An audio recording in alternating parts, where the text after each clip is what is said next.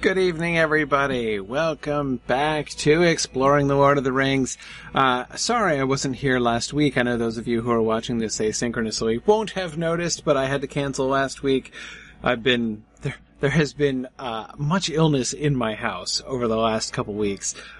So I was fighting my way through something last time, but I'm better this week, and glad to be back with you guys to begin, finally, after an unexpected delay, the Council of Elrond, which is good. So I think we'll get a pretty good chunk of the way through it before the end of the year. Of course, we only have 2 sessions left because we've got next week, and then the 2 Tuesdays after that are Christmas Eve and New Year's Eve, respectively. And I'm pretty sure I've got family things I have to do on those days. In fact, I know for a fact. So I'm not going to be able to do class those days. So next week will be our last one for the year. So I'm pretty confident we'll get pretty far into things here in these next 2 weeks. So anyhow. Before we start, just a couple announcements, things that I wanted to mention. First of all, the day after tomorrow, on Tuesday, the 12th of December, we have a special symposium called What is Signum Culture? It's going to be hosted by Brenton Dickinson, one of our faculty members and the host of a wonderful blog on Narnia and C.S. Lewis.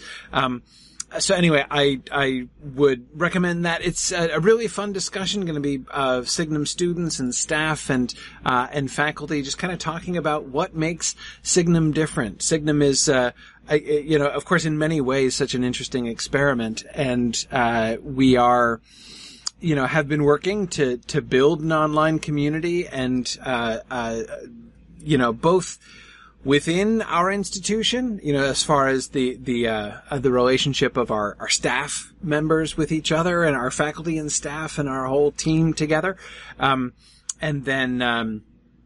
of course our student community and our larger, community and everything. So, it's going to be, I'm going to talk for a little bit, but only for a tiny little bit. So this is not going to be like me talking about what or not just me talking about what I wish Signum culture to be, but this is really something initiated by other folks, at Signum who wanted to kind of talk and share about it. So I think that's, going to be really cool. So that's going to be Thursday, the 12th at 2 p.m. Eastern time. And you can go, the Druid's Fire just posted the link in Discord and in the Twitch chat I see. Just go to signumuniversity.org/event and you can see the link to that, so you can register for that. We'll also broadcast that on Twitch as well. That's one announcement. Second thing is we're doing a special on gift certificates. So if you wanted to get a gift certificate for an anytime audit registration, if you would like to give the gift of a Signum course, the content of one of our Signum courses, to someone that who you think would really enjoy one of our courses, somebody who would like to learn Old Norse, somebody who would like to, get one of our discussions, like maybe Amy Sturgis's, science fiction survey, maybe, one of my Tolkien's poetry class. Who knows? There are all kinds of classes you can go through and pick any course, almost any course that has lecture material, in the Signum catalog. And you can give that as a gift. So what you do is you give a gift certificate, and then the person who receives the gift certificate can choose any one that they want. And it is also true, you can get the gift certificate and then use it yourself if you want to do that as well. There's no rule against self-gifting gift certificates. That'll be pretty cool. So, anyway, so that's definitely, that's another thing that's going on that'll run through Christmas time. So definitely act on that now. It's an excellent last minute Christmas gift. And then finally, I wanted to remind you of, I know I've mentioned this before, but Kay Ben Abraham has begun posting episodes. The first couple chapters are up now for her novel, The Flower of the Cedar, which Signum is helping to host and promote. Big fan of Kay and of her writing and of her work. Her reading is absolutely gorgeous. The audiobook, the serial audiobook that she is releasing through her podcast feed is a real treat. So I just just invite you to take part in that. Obviously, there's no charge for that. You can just look for it again. It's called The Flower of the Cedar is the name of the podcast.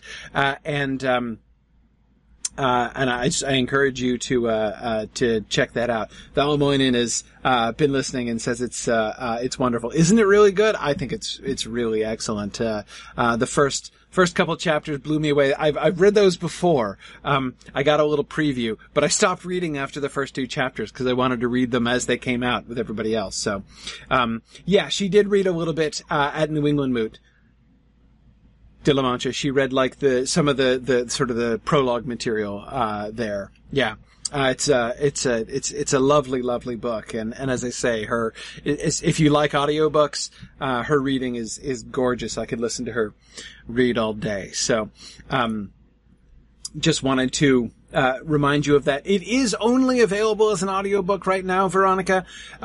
After the release is complete, so she's going to read she's going to release, I think a chapter a week or so, during, over the course of this next year. And then when the book, when all of the book has been released, I think there will be a print run as well for people who would like to have a print copy as well. But yeah, she decided that she was going to do this sort of experimental alternative route of publishing it as a serial podcast, a serial audiobook initially, which I think is really, really fun. So anyway, just wanted to draw your attention to that again. Let's see, Arden Cran is asking, is there Signum merch we can buy to show our support? Yes and no. We don't have an online store right now, though that's something that we're kind of working on. But I do. The primary place to buy Signum merch is actually at our regional moots. At our regional moots, I actually bring along with me a big suitcase full of Signum merch. I call it my moot case, which I check and bring around the country with me.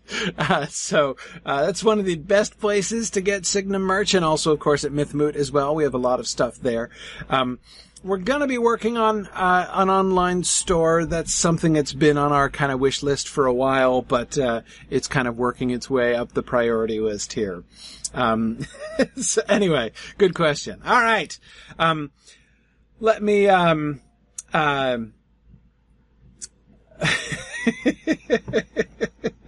yes, sorry. I know it's really a bad pun, but it's kind of fun. Yeah, and actually, the funny thing is that, I realized last year, at one of the moots that, when I was kind of wheeling around my big old moot case, and, I was realizing that the contents of that suitcase are actually probably about 80% of the, physical assets of Signum University. Like, we don't own almost anything. We own almost no material property. We're like a Franciscan order or something. We have no real estate. We don't own our own servers. We don't do anything like that. But I think the t-shirts and cups and stuff that I carry around in that moot case represents the largest single physical asset of the university. It's kind of fun. Anyway, so let's, let us move in towards the Council of Elrond. We've got a question from the discussion board that we're going to tackle first. But we are going to be looking at the convening of the Great Council. And a question I want to come back to, maybe not right away, but, the title of this chapter, is kind of interesting. Why is it called the Council of Elrond? Why of Elrond specifically? I mean, he does sort of preside over it. But it's kind of interesting. Anyway, we'll think about that and look at that as we sort of move along. It is his house. I agree. It's his house. And that kind of gives him a sort of bragging rights, I suppose. But it still strikes me as, well, I don't want to say odd, because I don't necessarily think it's weird. I just think it's interesting. But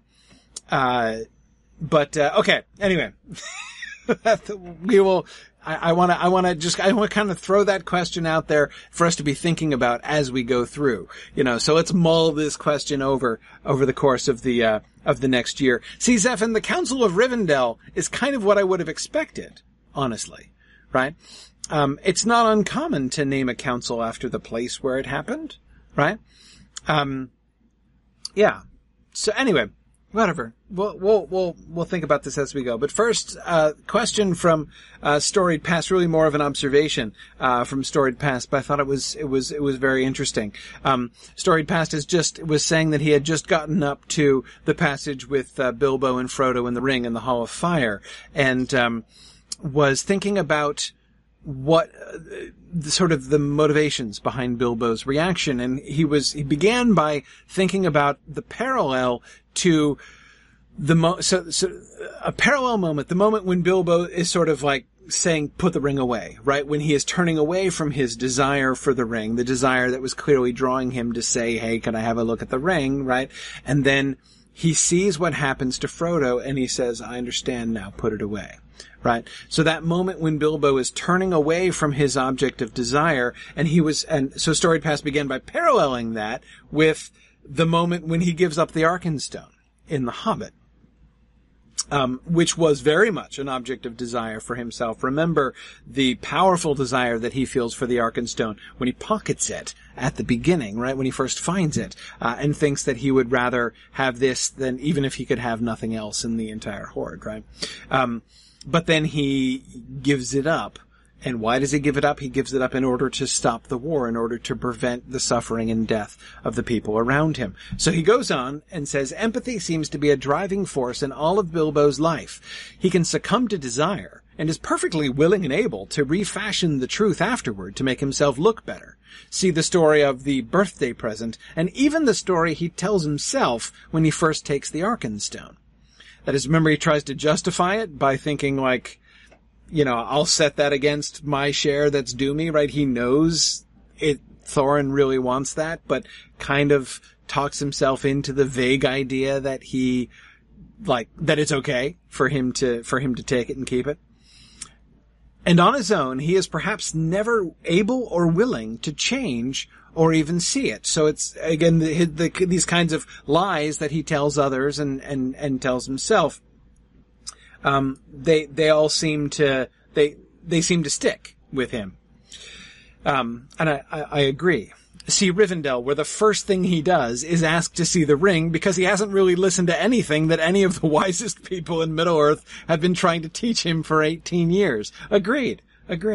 But when push comes to shove, and he sees that other people are suffering, Gollum, Thorin, Frodo, he breaks free and makes uniquely brave and noble choices. And he does this 100% of the time, almost without even hesitating.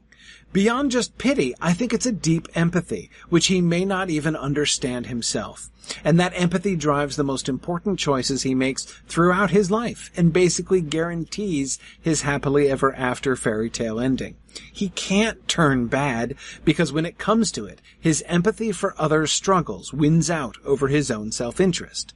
Does this sound right? And can we infer anything from it about how Tolkien himself saw the character of Bilbo? Yeah, I think that this is a great observation. The one thing that I would say, or the one kind of clarification that I would make, Storied Past was talking about this deep empathy for the suffering of others being sort of beyond just pity. I would actually, the one clarification that is pity. That's what pity is. When we talk about the pity of Bilbo, pity gets a really, really bad rap in modern society. Nobody likes pity, right? Like if you feel pity for somebody or show pity for somebody, it's almost like something to be ashamed of, right? Nobody likes pity. Nobody speaks well of pity. But that is in fact what pity is. Pity is empathy for the suffering of others. Pity is like an act of pity. Showing pity towards others is acknowledging the suffering of others. That's what it's about. That's the heart, of what pity is. And it's true. See that the one of the reasons that I think people object to pity is that pity is usually shown towards someone who is suffering by somebody who isn't suffering. right? I mean, that's kind of what it means, right? To feel pity for someone.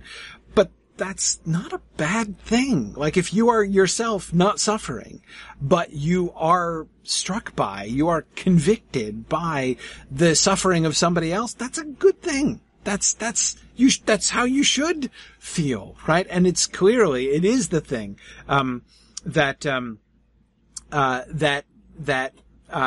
marks Bilbo, right? And that is the thing that, the pity of Bilbo, which will rule the fate of many. Pity was always, held to be a good thing. It's really in fairly modern times that pity, has, I don't need your pity. Well, what do you want then instead? My indifference? Mad Violinist, I agree. It's about,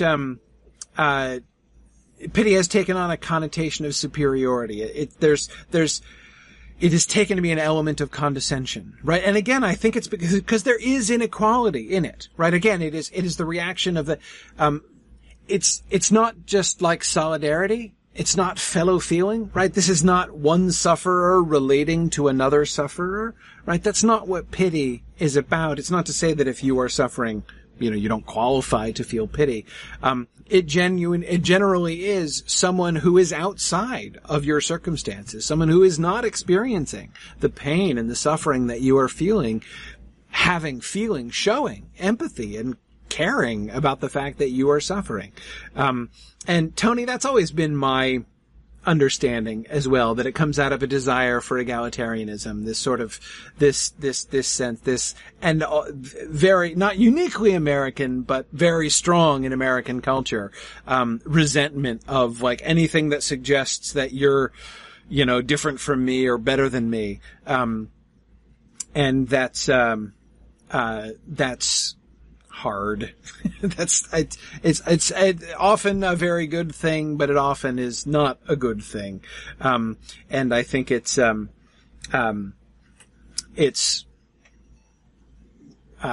of, it's often, I think, destructive. And this, I think, is one of them. I mean, pity is a very, very good thing because, the other thing that I would say, or rather I would just emphasize about Storied Past's point here is that pity is, it's optional, right?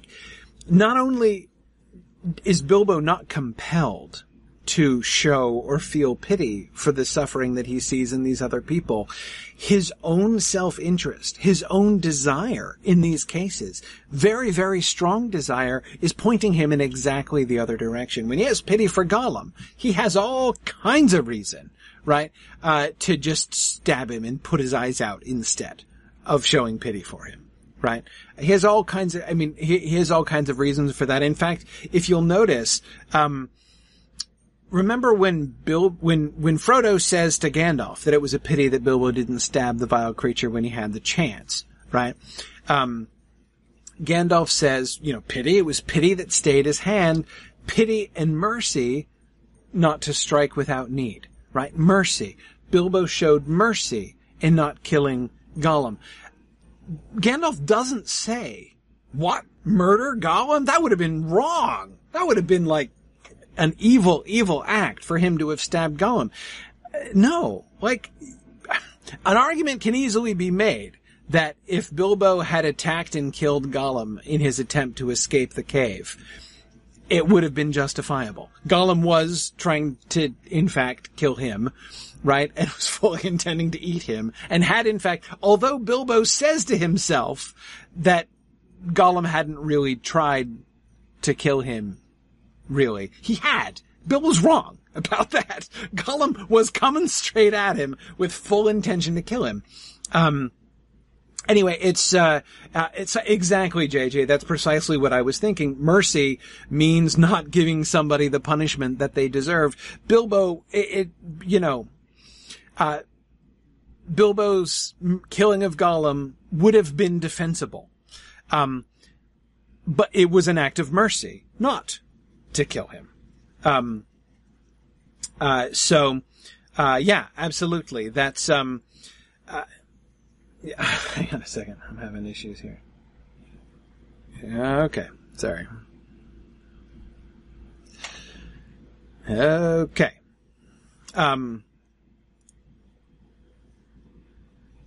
Sorry, my, there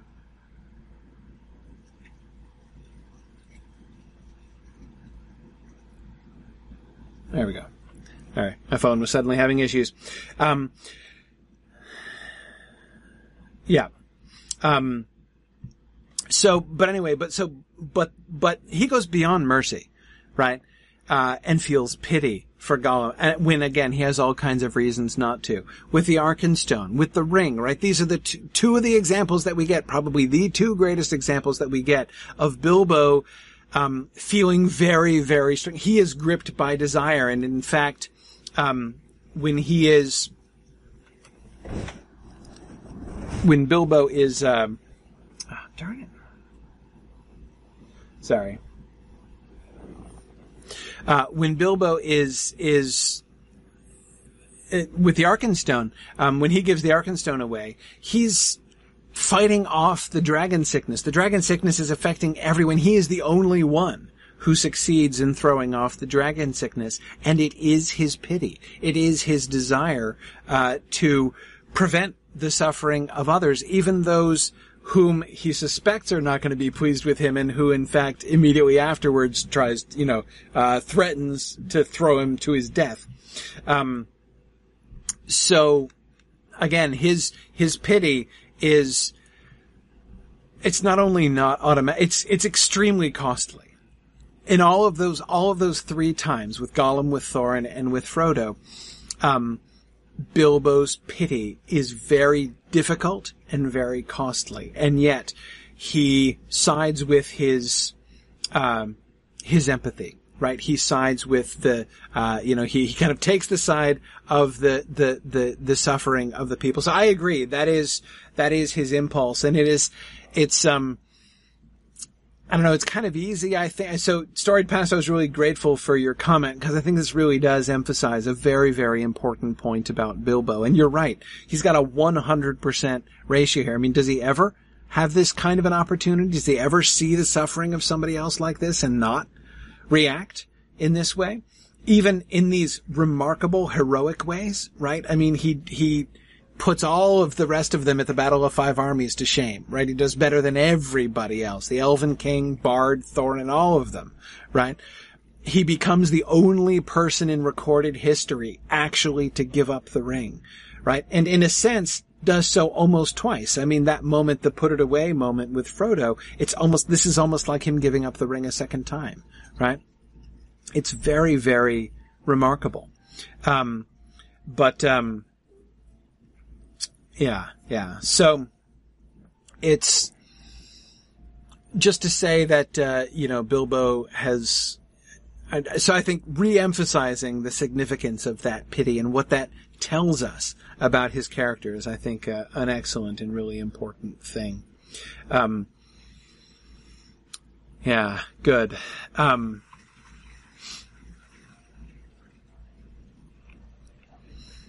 Yeah, Tony, it is really interesting to think what Bilbo would have done if he'd been at the Scouring, right? And, when we get there, Frodo, Tolkien makes the choice to have Frodo spend almost all of his time preventing people from killing people, right? Preventing hobbits from killing more than is necessary, right? I mean, they fight to defend their lives, and so, many of the ruffians are killed, but Frodo runs around trying to prevent all the fighting that he can, and when he can't prevent fighting, prevent all the killing that he can. So anyway, I think that does seem to me, Tony, something very like what Bilbo himself might have done. It's not like the Battle of Five Armies, where he could try to do something to prevent any fighting, right? I don't think that there was any way that could have happened. You're not, in fact, going to save the Shire just by being shocked and sad, as Mary says. Yeah.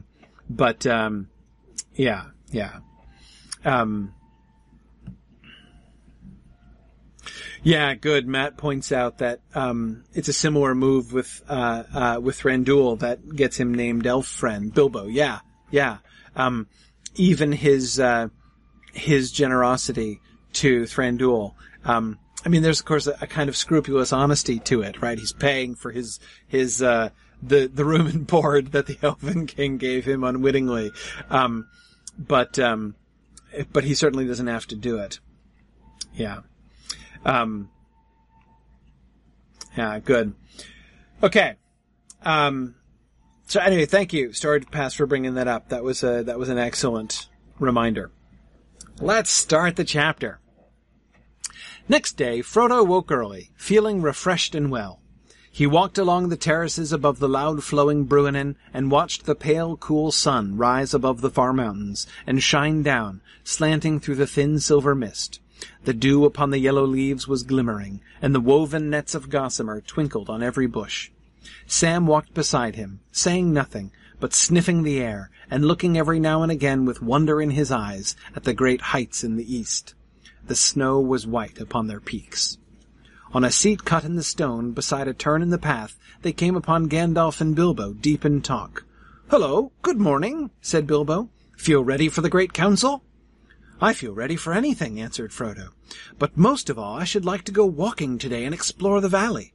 I should like to get into those pine woods up there." He pointed away, far up the side of Rivendell, to the north. "You may have a chance later," said Gandalf, "but we cannot make any plans yet. There is much to hear and decide today." Arden Crayon, this is really lovely scene setting, right? One of the things that really struck me reviewing these passages today is we get, of course, like the frame, a frame for this chapter, though it's quite a brief frame, right? We are into the council quite quickly. But we do get these moments. It's like the Valley of Rivendell itself is a really important character at the beginning of this whole scene of the council, right? This was something that really struck me this time, that I hadn't really thought about before. Part of this, of course, we are seeing Frodo's own reactions. Yesterday, of course, we saw him seeing his friends again, of course, right? And meeting people, including people out of legends, not only his own family legends like Glóin, but of course people like Elrond and Arwen, right? And Glorfindel, whom he'd already met, obviously. But anyway, it was mostly the meeting of the people. And in the Hall of Fire, and as they're leaving the Hall of Fire, we get that recognition of, like, I am in the house of Elrond, right? Here I am, hanging out at the table and in the Hall of Fire afterwards. Here now, for almost the first time, the only major description we got of the valley was like through the window, right, of Frodo's room before. His experience of the valley here, I think is really beautiful. And it's clear that it is striking him in ways that it didn't before. And this also seems to be, in one way you could read the rest of that first paragraph as a kind of gloss on the first sentence, right? He woke early feeling refreshed and well. Remember one of the chief symptoms of his previous illness, right? His Morgul knife-induced illness was that grayness that was coming between him and the world, between him and his friends, was one of the chief emphases. But he was unable to see the world around him. Now he is seeing the world around him in great detail, and of course he is surrounded by peacefulness and beauty. But not just that, right? Very striking peacefulness and beauty, especially with the high mountains, which Frodo has functionally never seen before. You can see the mountains as you approach from a distance, but Frodo was in no state to do that. You'll remember in The Hobbit, when Bilbo first sees the misty mountains looming up in the distance and says, is that the mountain? Are we almost there? Frodo doesn't have that experience because he was already under the influence of the Morgul blade at that point. We've got the loud flowing Bruinen and the pale cool sun. Notice the different sensory imagery that we get, right? We get the sound imagery of the sound of the Bruinen flowing, right? The pale, cool sun, which gives us both visual and tactile image, right? It's the he's feeling the sunlight on him, but the sun isn't hot, right? It's a pale, cool sun. And the sun is shining down, slanting through the thin silver mist. The dew upon the yellow leaves was glimmering, and the woven nets of gossamer twinkled on every bush. Yeah, it's beautiful. I agree, Tony. The loud flowing Bruinen is almost a pun, as of course Bruinen means loud water. And yeah, Fourth Dauntless, I also agree. This scene really emphasizes Frodo's resilience. It's his first day up and about, and he already wants to take a challenging hike up through the mountains. Yes. Yes, very true. Yeah.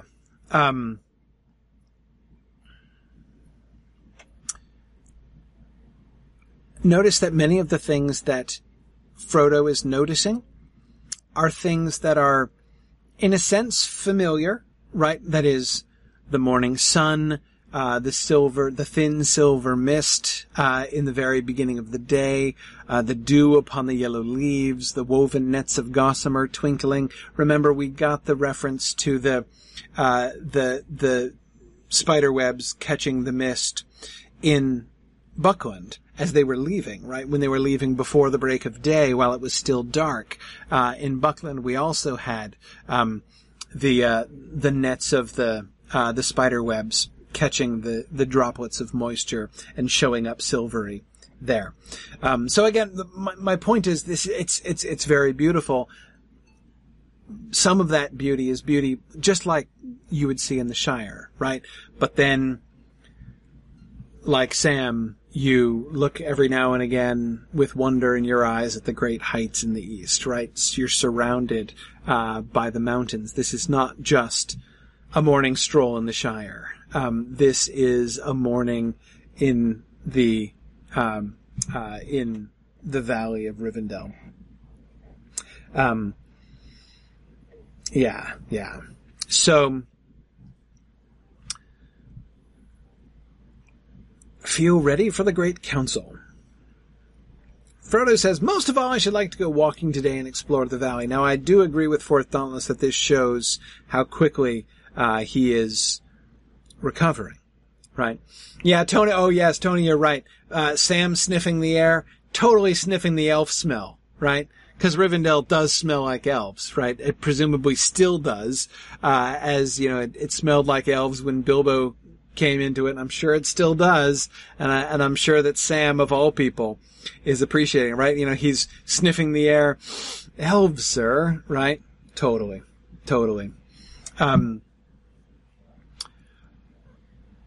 Yeah, good. Belangsman points out that Bilbo calls it the Great Council. He doesn't yet call it the Council of Elrond. Arden Cran, you're right. That elf-scented car fresheners would be a really cool merch object. I'm not sure how to handle that one, though. I mean, I'm pretty sure I know what elves smell like, but I don't know that we could bottle it. I'm really not sure of that.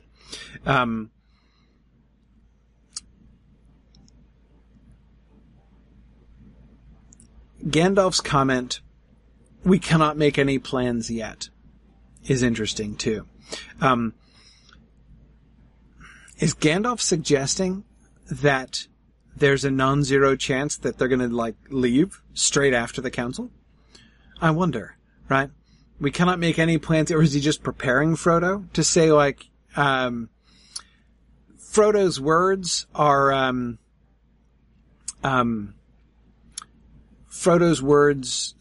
sort of the words of, a vacationer, right? Like somebody who is at the resort for the first, on the first morning and thinking about the things that he would really like to do while he's here.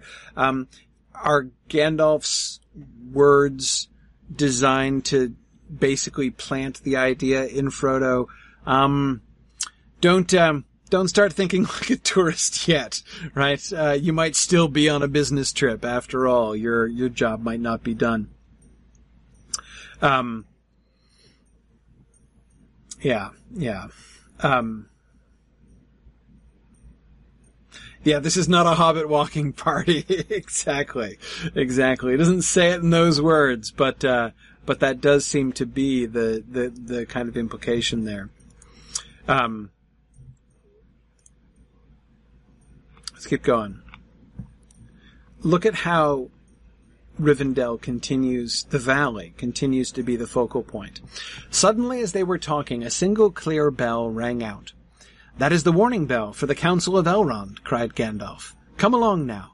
Both you and Bilbo are wanted." Frodo and Bilbo followed the wizard quickly along the winding path back to the house. Behind them, uninvited and for the moment forgotten, trotted Sam. Gandalf led them to the porch where Frodo had found his friends the evening before. The light of the clear autumn morning was now glowing in the valley. The noise of bubbling waters came up from the foaming riverbed. Birds were singing, and a wholesome peace lay on the land. To Frodo, his dangerous flight, and the rumors of the darkness growing in the world outside, already seemed only the memories of a troubled dream, but the faces that were turned to meet them as they entered were grave.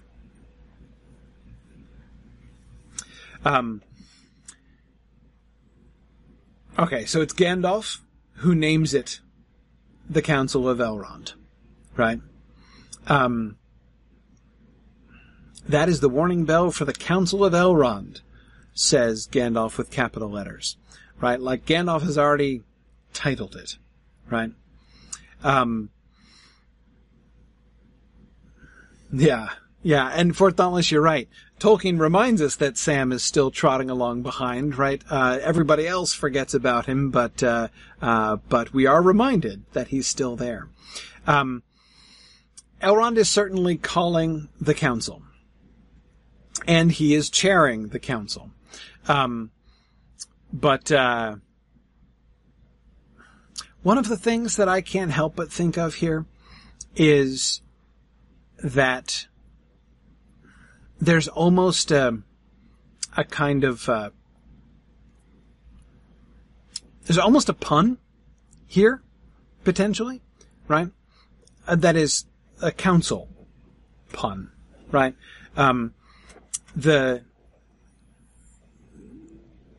Everyone has come to seek the counsel, Counsel, of Elrond, right? They've all come to Elrond for advice. Boromir, explicitly, right? Thranduil has come, Legolas has come from Thranduil with a message.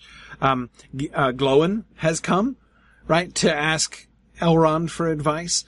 To seek a haven in Rivendell and, further advice on what to do was Frodo's initial quest, right, that he agreed on with Gandalf. So in that sense, Elrond is the natural focal point more than just being, the host of the festivities, on that particular day. So in that sense, I think it does, I'm not saying it's nonsensical that it's called the Council of Elrond. I just think it's interesting. Anyway, okay.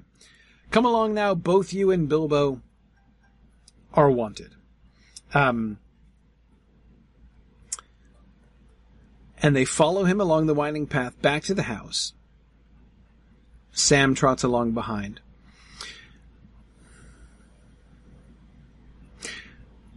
Why do you think he does? Why do you think Sam is trotting along behind? Remember, exactly, Belongspawn, that's what I was thinking too. Spying on Mr. Frodo is a thing with Sam, right? I mean, he is an extremely trustworthy servant, but he has a little eavesdropping history, right? Fort Dauntless says he's acting like Frodo's valet. He's following along until he's told he's not wanted. Yes, though Gandalf has just said that. Politely, right? Both you and Bilbo are wanted, he says. pointedly not including Sam in the invitation, right? That's, Gandalf has in fact just said, he specifically did not say that Sam is also wanted in this. Now you're right, mad violinist servants are used to not being specifically mentioned. He's got deniability. It's fine. Like, I'm not, he's not wanted but not forbidden, Mudmore. Yeah, it's true. He's not been explicitly barred, from attendance.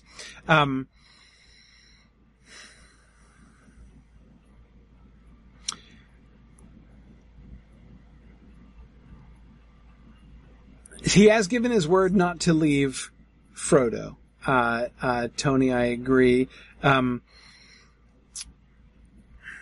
Well, we'll come back to this question when Sam does finally contribute, right, to the council and is discovered. Yeah.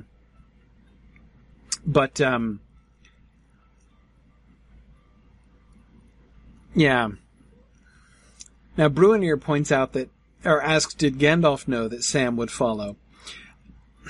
I think that's a really good question. I have to think, by the way, that Gandalf knows. I don't think that Sam is uninvited and for the moment forgotten trotted Sam. Trotted is the verb, right? He's trotting along. They're all moving quickly, right? Frodo and Bilbo follow the wizard quickly, right? So all the hobbits are kind of trotting along as Gandalf is moving briskly down the path, right? Sam is not exactly sneaking here, right? I think it's very reasonable to imagine that Gandalf knows full well that Sam is trotting along behind. He just came along and says, Gandalf, right, had just said, okay, come along now, both you and Bilbo are wanted. And made no provision for Sam, right? Does he not? Again, I think he notices. I think that Gandalf does not mind at all Sam being present here.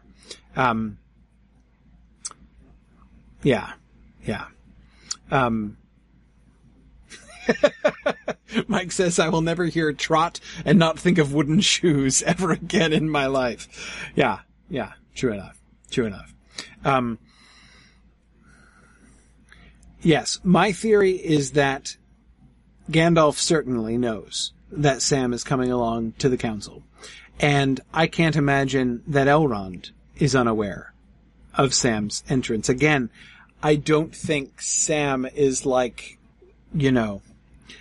experienced conspirator he may be. Ninja spy Sam is really not, necessarily.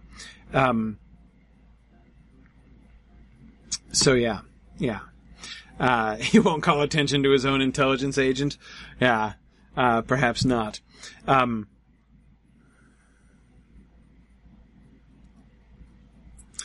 He does do fine as a spy, Bruenir, generally. I agree. Zephin is wondering, is the he was summoned and you were not line potentially more hobbitry from Elrond? Increasingly, Zephin, yeah, that's kind of how I'm interpreting that line. Look what happens when they get there. Well, before we do that, well, no, we'll get to that at the end. We'll come back to this in a second. No, actually, let's skip ahead to it. Look at the end of the paragraph when they get there. But the faces that were turned to meet them as they entered were grave. They are the focus as they troop in. Right, Gandalf and Bilbo and Frodo, with Sam trotting along behind, right, as they troop in, everyone in the whole room is looking at them. You're telling nobody? None of the elves in that room, Glorfindel, Legolas, Aristor, none of them spotted Sam coming in behind and, sitting quietly by the door or wherever he was, right? I mean, they all look over in that direction. Again, you know how much I love Sam, but I just don't think that Sam has successfully, sneaked in past absolutely everybody. I don't buy that. But anyway, look at the emphasis on the peace of the valley again.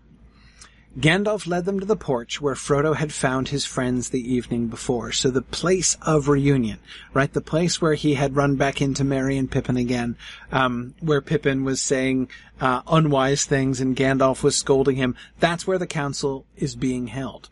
And that's itself an interesting kind of conjunction. Rivendell is presumably a fairly large place. There's no, presumably, absolute necessity for them to double up locations, right? For this to be, I mean, he could have decided to place the council in some kind of council place that Frodo hadn't seen yet, as we know he's not seen a whole lot of Rivendell yet, and yet it's not.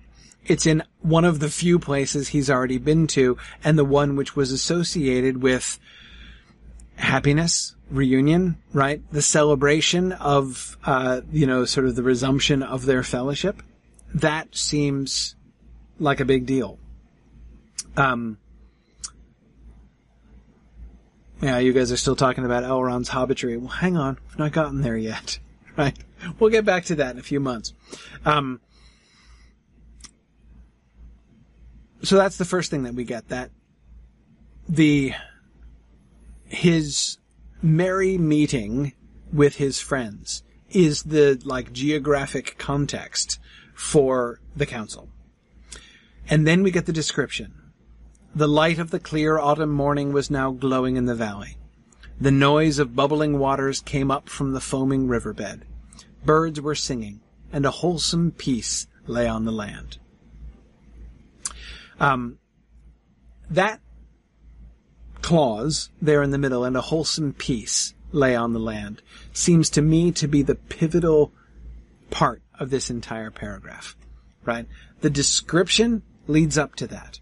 The light of the clear autumn morning was now glowing in the valley. The noise of bubbling waters came up from the foaming riverbed. Birds were singing.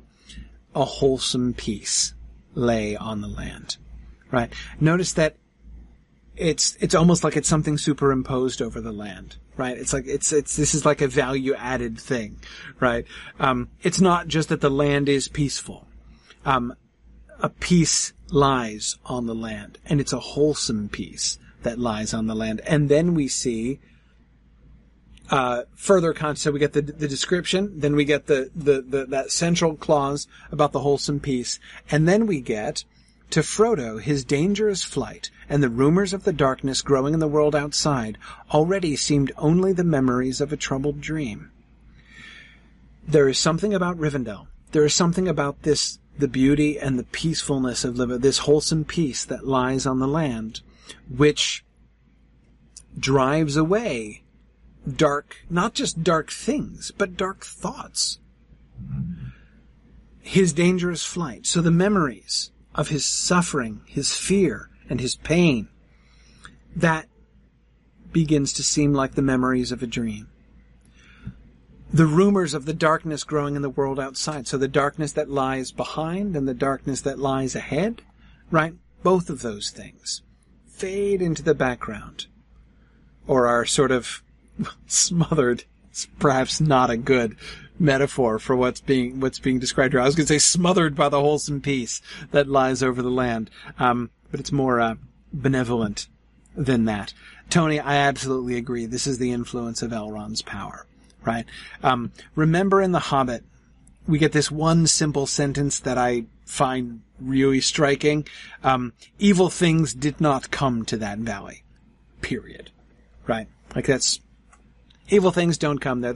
It's not like evil things are afraid of the valley, or evil things generally avoid the valley, or, evil things, get super nervous when they're near the valley. Evil things don't come. It doesn't happen. It's not possible.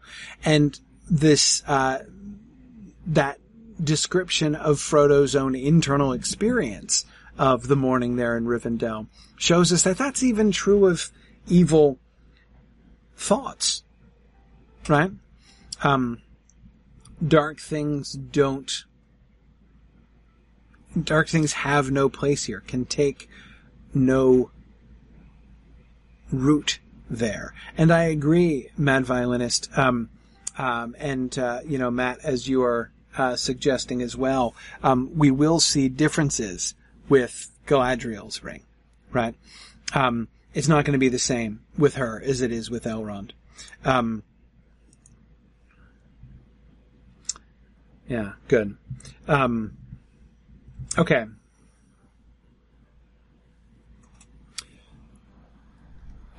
Good. Let's see. What else was I going to say? Yeah. Well, we'll do some more comparison when we get there. And then we got to find the final but. But the faces that were turned to meet them as they entered were grave. So, we're going to talk about serious things. And they're already thinking about serious things. Evil might seem unreal there, right? But evil still is real. So we're thinking about it, but there's still this kind of buffer against it. Cecilia, I agree with you that she says Elrond knows that troubling things are going to be talked about.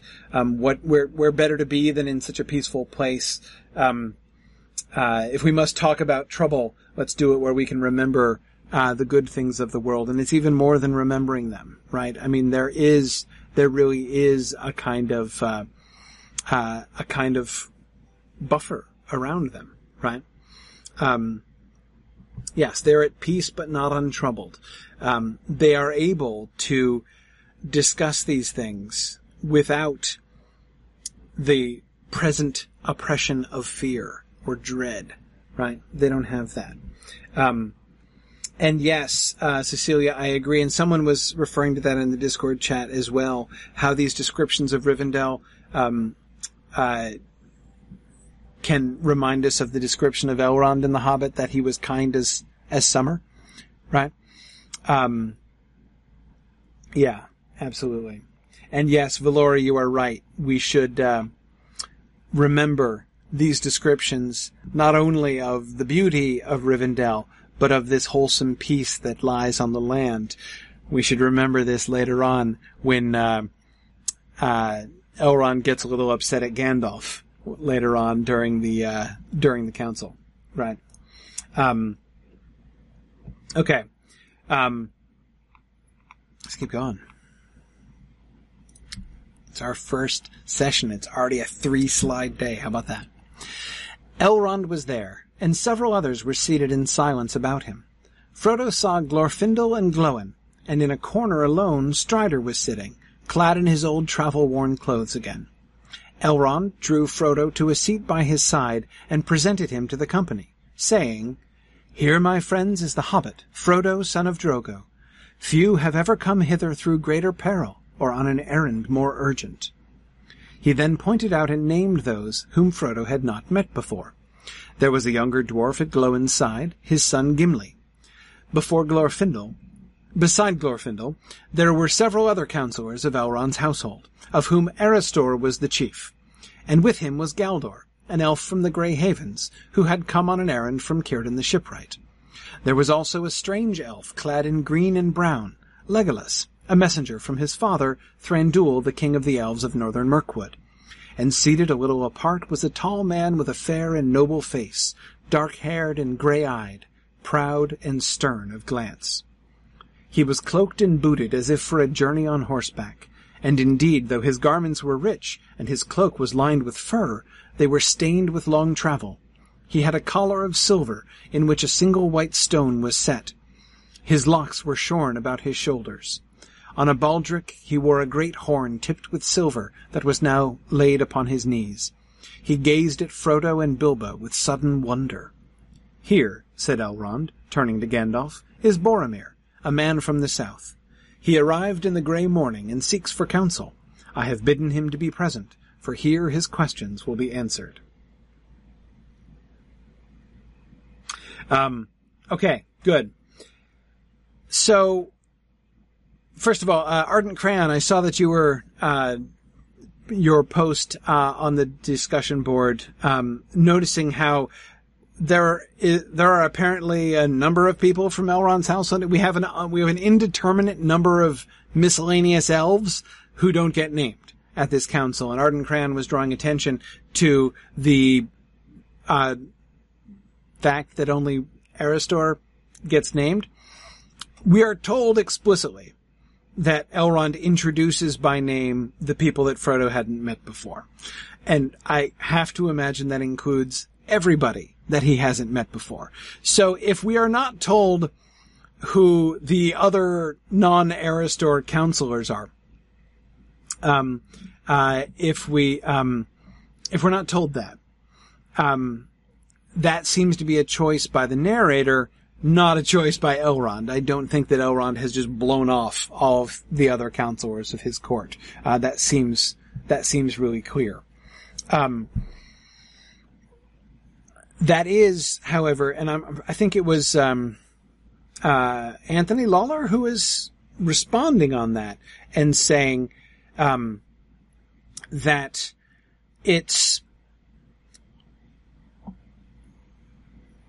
this is a pattern that we can see. Remember, we were only told the name of one elf of the group of elves that they met in the Shire, right? And there are several times when we are introduced to groups of people and only told, like this, we're only told the name of Lindir, even though there are a group of elves sitting around and listening to Bilbo. Yeah.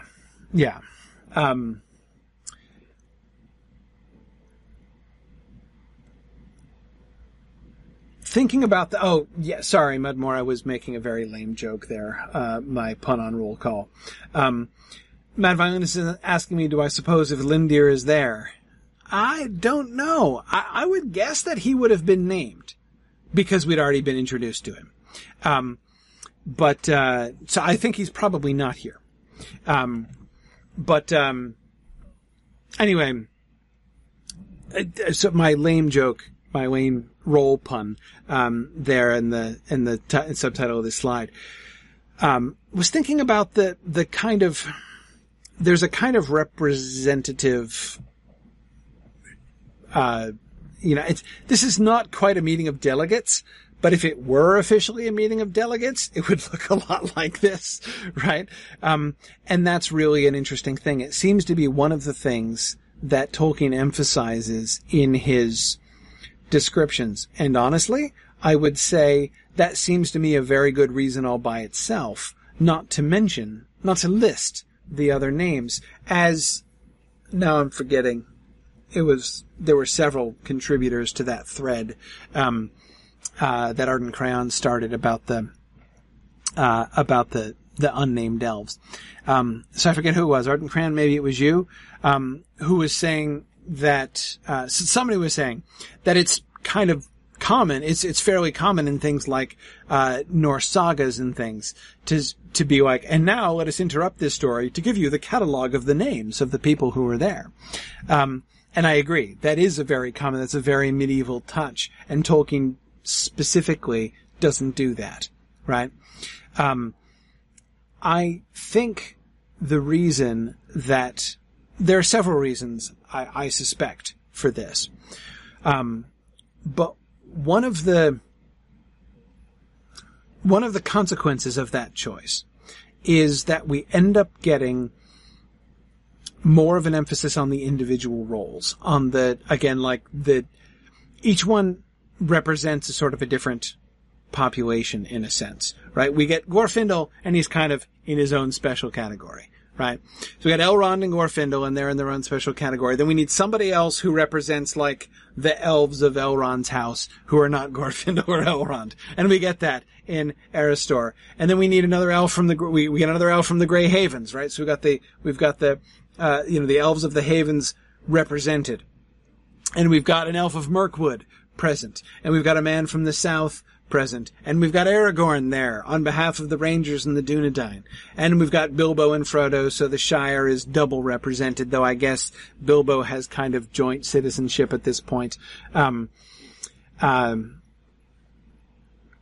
Yeah. So, it's, the description ends up reading that way, which would be much less so if we had like an imbalanced long list of names of the people of Elrond's house, right? So let's imagine there are 6 other, I don't know, but let's imagine there are 6 other elves who are not Erestor, who are also present at the council.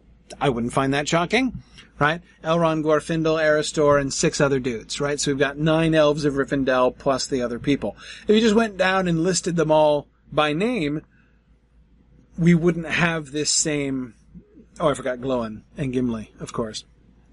But anyway, I definitely think that we would not have that same sense of, each one, sort of coming from a different place in Middle-earth, representing a different little sort of niche of the free peoples, of Middle-earth.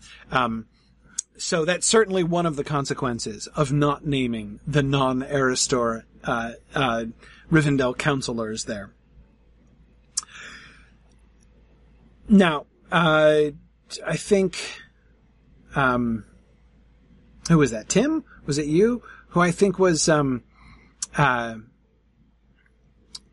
was emphasizing that, how much screen time Boromir gets, right? How much, how suddenly fixated we get, right? I mean, it can't just be that we've never seen him before, because we've never seen Legolas before either. We've never seen Gimli before. Gimli, whatever. We know his dad, right? And Gimli's only interesting because he's got a famous dad at this point. But Legolas is just as much a stranger, and frankly, somebody you'd think Frodo might pay even more attention to, because he's another one of those, sort of peripherally famous people. Just like Glóin is famous, right? Because, Glóin is part of Bilbo's old stories that Frodo was grown up, was raised on hearing. The Elven King of Mirkwood, right, is another. So the son of the Elven King of Mirkwood, you'd think, if random dude from the south and son of the Elven King of Mirkwood, if, Frodo's introduced to those two, you'd think he'd pay more attention to the elf dude, right? But that's not what the attention of the narrative focuses on, right? The attention instead is drawn to Boromir, and we get a full description. Of Elrond, we're only told that he's clad in green and brown, and he's identified, right? But we're not told. But we're told a great deal more, right, about Boromir. We get this full description of him. Notice, by the way, that somebody was just saying that Legolas and Boromir are both crown princes of their realms. Bricktails was saying that. Well, that is true, but we don't know that yet. Notice Elrond just says, here's Boromir, a man from the south. So yeah, he's Boromir, random southerner. Legolas is introduced as a messenger from his father, Thranduil, the king of the elves of northern Mirkwood. Boromir is not even called Boromir, a messenger from his father, or we're not even told that he's a messenger from the Lord of Minas Tirith, right? He could be a vagabond from the south, for all we know, right? He could be, a wandering scissors sharpener from the south who happened to have come up to Rivendell, seeking the answer to some question. We are not told anything about him.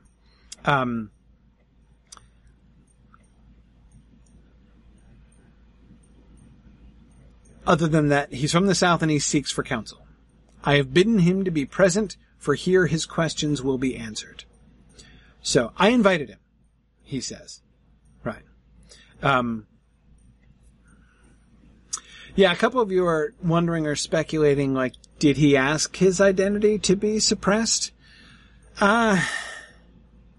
Maybe. Maybe.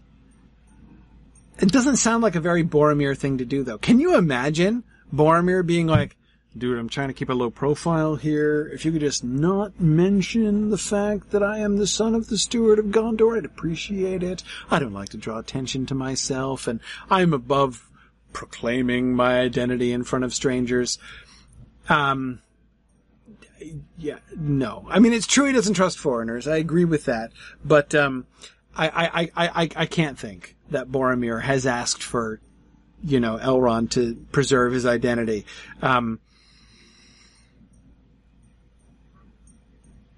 So, Boromir, he of the proud and stern glance, can't be best pleased by this introduction, right? He can't. Yeah, okay, hang on. Question. Somebody look up in Appendix B. How was Boromir born yet when Aragorn was in Gondor? I mean, I know it was a while back, but I don't remember exactly the dates. Was Boromir still like in diapers, or was he not? Was it before Denethor was married? I can't remember. Boromir is like 3 or 4? Okay. That's what I thought that he was. I thought that they overlapped. That Aragorn would have known, like, toddler Boromir. Right. Yeah. Yeah, Matt, I agree. This has got to be all kinds of awkward for Boromir. Because not only is he not like the big important guy at the council, which he's going to be very used to being, he's almost dismissed at the beginning, right? A man from the south. Whatever. Yeah.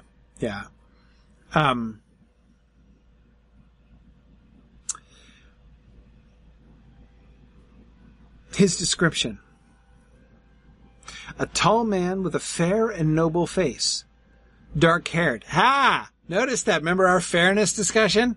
There is a very emphatic use of fair meaning beautiful, right? Not fair meaning blonde, right? A fair face, dark-haired and gray-eyed. Proud and stern of glance.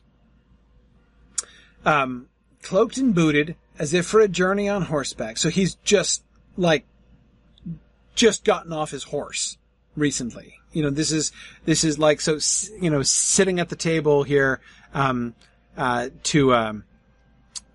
have the council is like the first time he's sat down since his journey, right? Okay, Boromir was 2. Great. Okay, there we go. Right, he lost his horse at Tharbad, right? Sorry, of course, right? He's not been riding for a while, so he just came walking into Rivendell. Yeah, now Arden Crayon, that's a really good observation. The way Boromir is introduced makes him seem like Strider 2.0. Yeah, a little bit. It is a little bit reminiscent of the description of Strider that we got in the common room of the Prancing Pony. Seated a little apart was a tall man with a fair and noble face, except he's hotter than Aragorn, right? He has a beautiful face at the beginning, beautiful and noble. Aragorn did not look, Strider did not look noble when he was sitting. He looked sketchy, not noble. And proud and stern of glance. Good. Kurtzimus is reminding us that while Strider's glance was keen in the Inn at Bree, Boromir's is stern, right? Yes. So, Bruin, here I'd certainly agree. Boromir, though he is also, looking weather-worn and travel-stained like Strider, right? He does look more kingly. WKU is saying maybe he looks fair but feels foul. Possibly, right? He does look fair. He certainly looks fair. The pride and sternness of his glance, I don't know if that quite translates to feeling foul. I guess we'd have to ask Sam, who's still, doing his ninja thing by the door. Yeah. He hasn't spent enough time in the wilderness to look like Strider. No, but he's spent a fair good time in the wilderness. I mean, he's pretty rough. Cloaked and booted as if for a journey on horseback, and indeed, so his garments are rich. Again, he looks, you can tell this guy comes from money, right? He's not a beggar. He's not in rags. But, and his cloak is lined with fur. Really nice cloak, right? But stained with long travel. He's wearing a silver collar in which a single white stone was set. So he's got bling, as well as his fur-lined cloak. His locks were shorn about his shoulders. I'm not sure what to do with that. That is to say, it helps us picture him.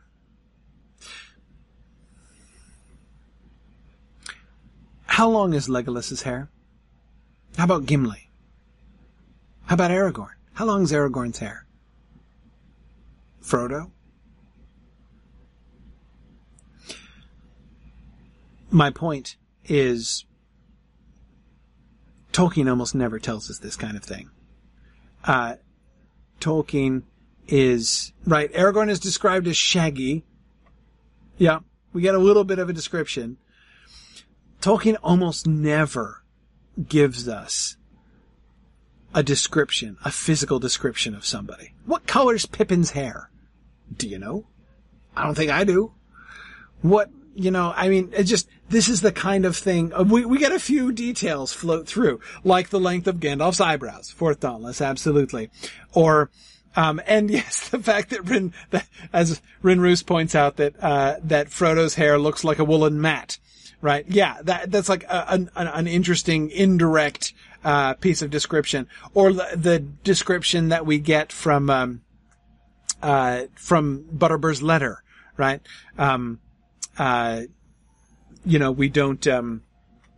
We don't really know. We're never really, my point is just, this is not the kind of thing that Tolkien tells us, generally. He gives us intimate description of landscape. He rarely gives any description of people. Therefore, I find myself really not sure what to do with the description of Boromir's hair. His locks were shorn about his shoulders. I agree that the emphasis is on the cut, right? The text isn't emphasizing Boromir's hair went all the way down to his shoulders, right? It doesn't say that. What our attention is drawn to is that his locks are shorn about his shoulders. So I think what we're supposed to take from that is not Boromir has long hair. It's exactly that he's well coiffed. Exactly. Boromir looks like he has a barber. Right. I don't know what everybody else's hair looks like. Again, although we do know that Aragorn's is shaggy, right? But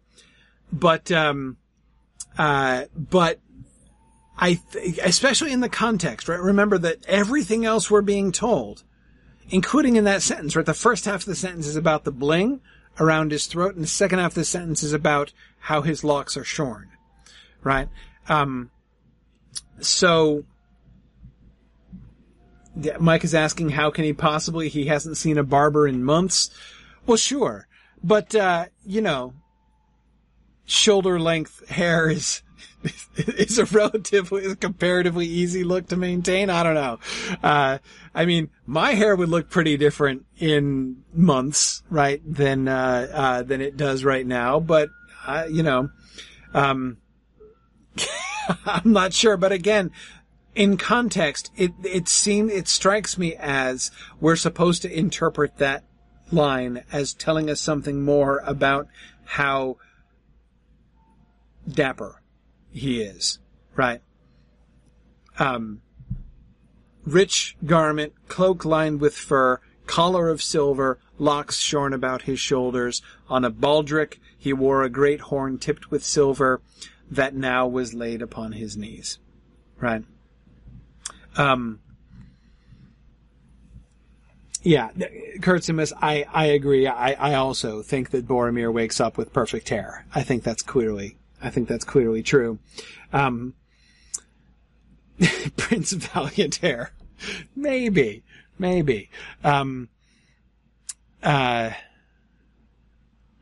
It is possible that he has had a haircut or two along the way. I can't absolutely rule it. I'd be a little surprised. I mean, you know, between the gap of Rohan and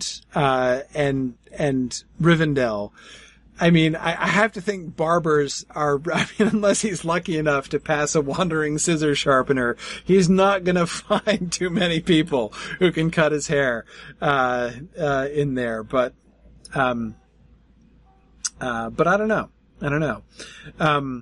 Yeah, I wouldn't go to an Ent for a haircut. I definitely agree with that. So yeah, I don't think so. Again, I don't think we're supposed to understand that Boromir is a fop, but it seems to be part of he's kind of a fancy guy, though so in other words, the description of Boromir and Elrond's words about Boromir stand on their heads, right? We're given the description first.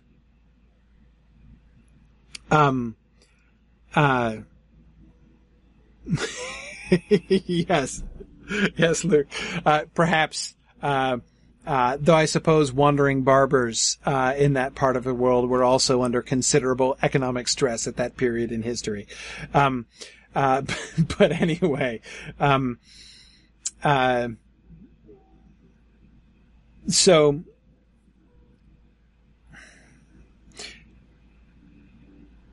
notice the thing that I emphasized first, that is Elrond's words introducing Boromir, come last, right? Look at what we're told about him. Tall man. That's important in Tolkien, right? Height, fair and noble face, proud and stern of glance, rich garments, fur-lined cloak, collar of silver with a white jewel in it, locks shorn about his shoulders, which I think is fancy. On a baldric he wore a great horn tipped with silver that was laid upon his knees, right? So he's holding this horn on his lap. I'm not going to say ostentatiously because that's a little biased, but he's sort of cradling this horn like it's a big deal. And it's certainly fancy, tipped with silver. That's pretty nice. And it's a great horn. It's huge, right? This is not a small little horn.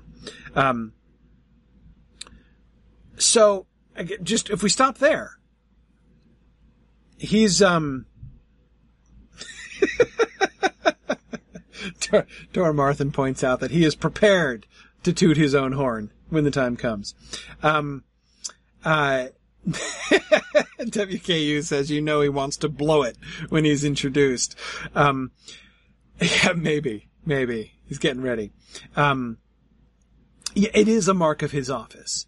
Now, nobody in the house except certainly Aragorn, and Gandalf, are gonna understand the significance of that horn that he's holding on his lap, right?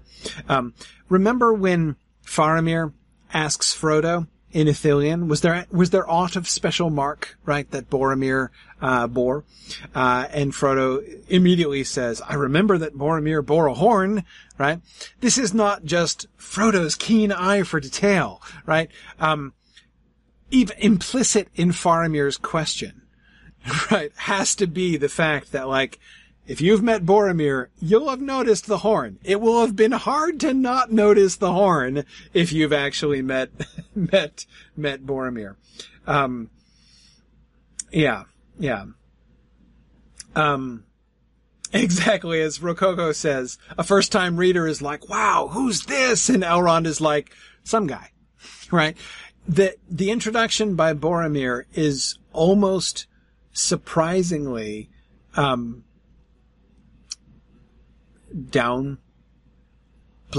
right? Boromir's significance. Yeah.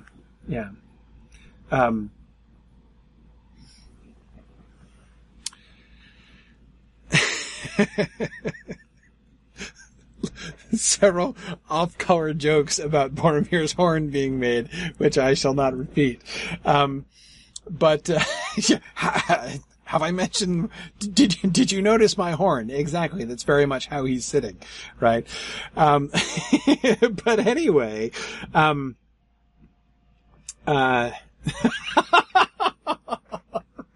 sorry. JJ was saying the departure of Boromir should really have been titled Boromir Blows It. Yes, possibly so.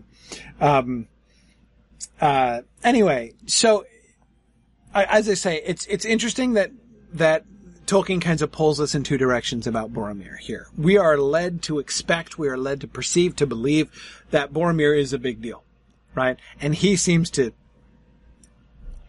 by the cradling of the horn, he seems to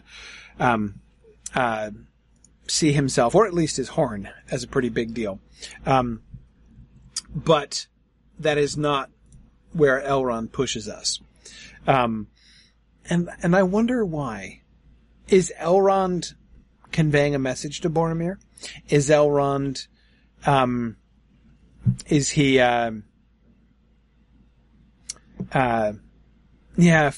Flammifer says, Elrond, like Lindir, pays little attention to the minor differences between sheep.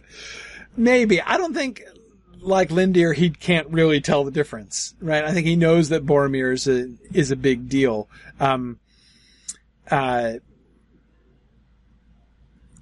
Nor do I think he's, like, trying to put Boromir in his place, but I wonder if he's kind of testing him a little bit.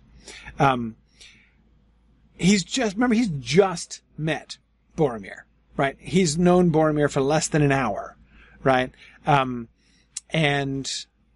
it would not seem to me a strange idea, that he would want to test him a little bit, see what he's like. Is he going to stand on his dignity? Is he going to be affronted if I don't give him all of his fancy titles and everything, with which I feel relatively confident that Boromir must have introduced himself, right? Exactly. Ambrosius Aurelianus, I think the same. It says, I feel pretty confident that Elrond is perfectly able to give him an intro proper to the son of the Steward of Gondor, but has chosen this intro for very specific strategic reasons. I definitely think so as well. Yeah. And Tony, I agree. Aragorn being there is got to be part of that as well. Yeah. Okay. Mike, that is interesting. I hadn't thought of that, but it's true. Boromir may never have met an elf or a dwarf until this past hour. Yes, and yet it's at Bilbo and Frodo that he gazes with sudden wonder, right? Which is kind of interesting in itself. You'd think that, like, you know, the two little short guys coming in with Gandalf would be less wonderful than, like, Glorfindel and Elrond, right? To a noob who's never been among this council. Yeah, and it is foreshadowing of the message that he's going to bear. And it's true, Tony, he has had a little bit of time to stare at the elves. True enough. Good. Nahor, really good point. Nahor says, I think the introduction is especially odd, since it's directed at Gandalf, who's very aware of who Denethor is, rather than at the general company, right? Exactly. Gandalf is one of the few people who knows Boromir, right? I mean, he has spent time in Minas Tirith. he probably knows Boromir better than everybody. In fact, if there's anybody in the room who could be doing an introduction of Boromir to everybody else, it would be Gandalf, right? And yet, here, said Elrond, turning to Gandalf, is Boromir. So Elrond is presenting Boromir to Gandalf.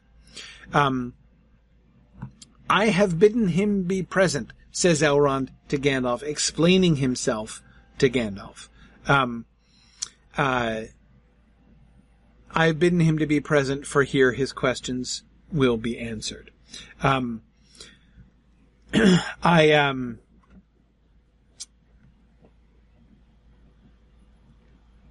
think this is not targeted at Gandalf. I think this is targeted at Boromir. When I ask myself, what does this accomplish? Like, what is Elrond accomplishing by presenting Boromir to Gandalf?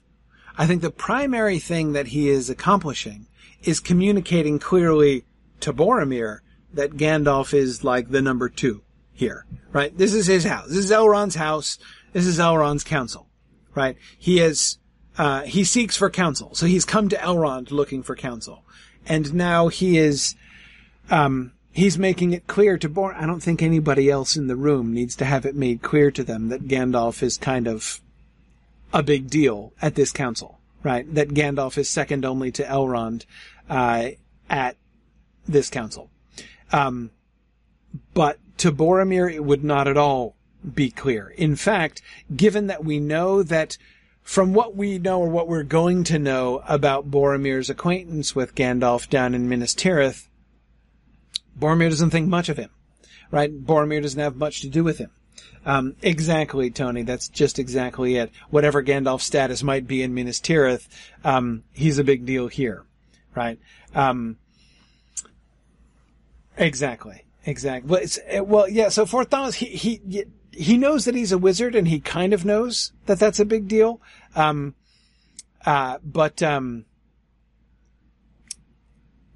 again, he's not treated like a huge deal in Minas Tirith, and certainly doesn't seem to be viewed as worth all that much by Boromir himself. Faramir, yes. Boromir, no. Yeah, I can't imagine that Gandalf has been treated in quite that way.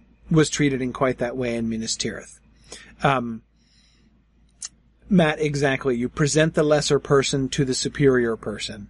And I agree, Boromir probably didn't get that sense. Exactly. And it's true, Tony, that he might have felt licensed to be disrespectful to Gandalf otherwise. I doubt that, Elrond is worried that Boromir is gonna, bust out and, completely, show flagrant disrespect to Gandalf. But again, a very clear message is being sent here. That Elrond is showing peculiar honor to Gandalf. And, it could be, Mike, absolutely, it could be a kindness, from Elrond to Boromir to give him these kind of cues. Like, I want to make sure you understand how things are going down here, right? I want to make sure you understand the decorum of this council, because you might not guess that from what you've seen. I think that is possible.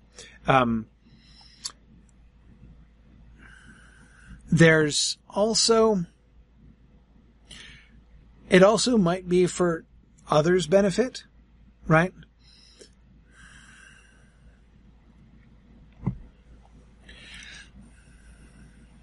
Here's a thing that I think we can sometimes take for granted.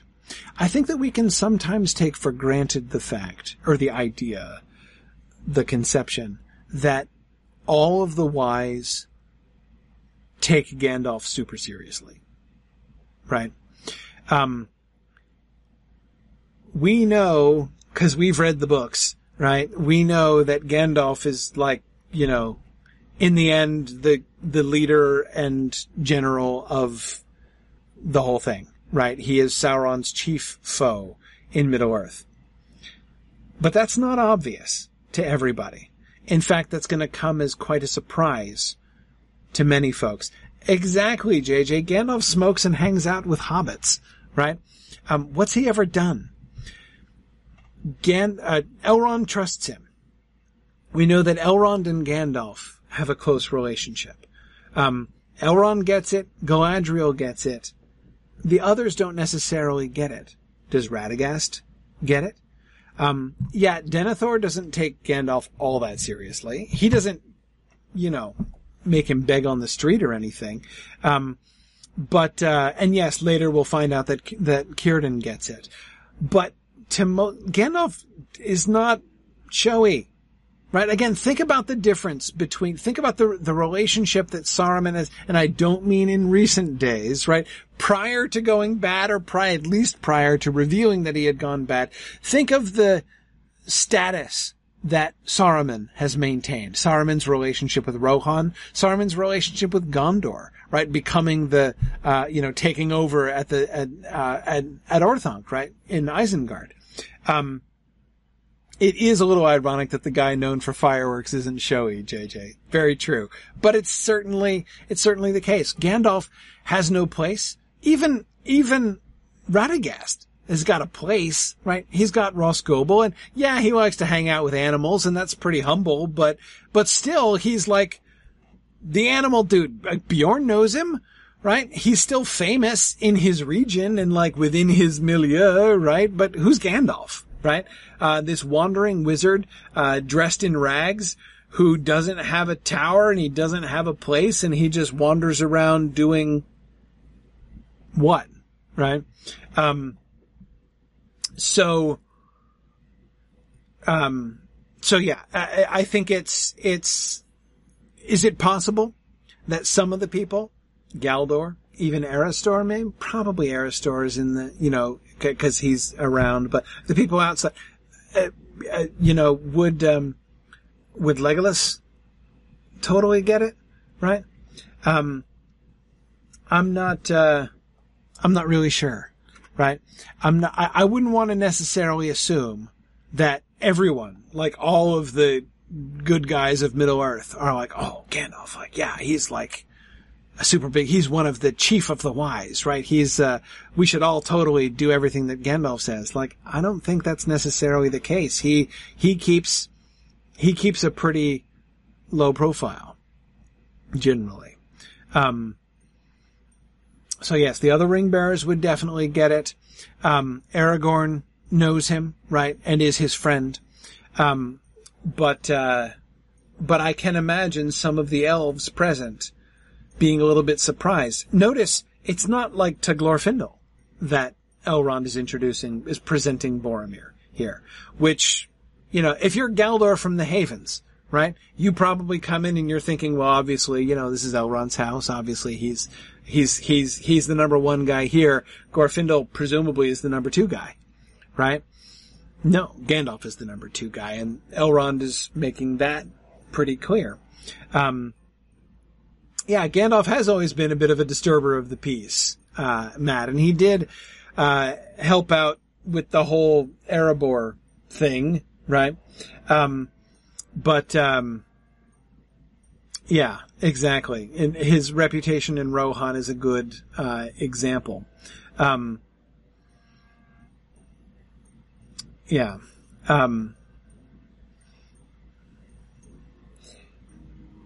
Yeah. Now, Cecilia, you're right that it's, he will be mourned in Lorien, for instance. I'm not saying that the elves don't have any idea who he is at all, right? The Grey Pilgrim, he is called, right? They know that he's a wizard. They know that he does good. He's a good guy, and clearly, everybody in Rivendell, like everyone in Lorien, is going to know that he is trusted by Elrond and by Galadriel. What does Galdor know from Círdan? That's a little bit less clear. How much time has Gandalf spent hanging out at the Havens, since his arrival? We don't really know for sure. But anyway, so yeah, I mean, they know that, but do they know that he is, what a big deal I'm not sure that the elves who are mourning him in Lorien after his fall know that, like, the chief captain of the opposition of Sauron has just fallen, right? I'm not sure that they necessarily realize that. Do you see what I mean? Again, like that Gandalf is the central character, like the main important good guy, is something that we can kind of take for granted, looking at things from a post, from knowing what happens in the end and how things work out. But remember, I'm thinking also of when, Aragorn is going to explain this to the captains at Gondor, right in the last debate of the Gondorian captains there at the end of Book 5. And he's got to say, like, okay, I want to make one thing clear up front.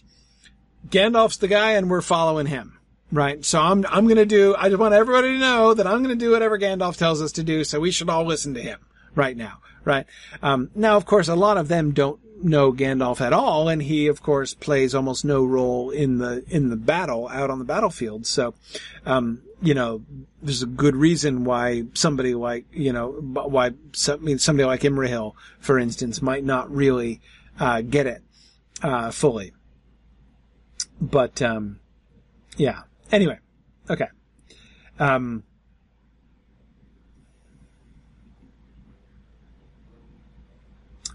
Good. Okay, let's see. Yeah. Mike says there has to be a little voice in the back of Gandalf's head saying, oh, no, why did it have to be this one and not his brother? Yeah, I've got to think Gandalf is sitting there thinking, Boromir, huh? That's a little disappointing, yeah. Yeah. Exactly, Druid's Fire. Gondor sent the jock, not the nerd. Does seem so. Yeah.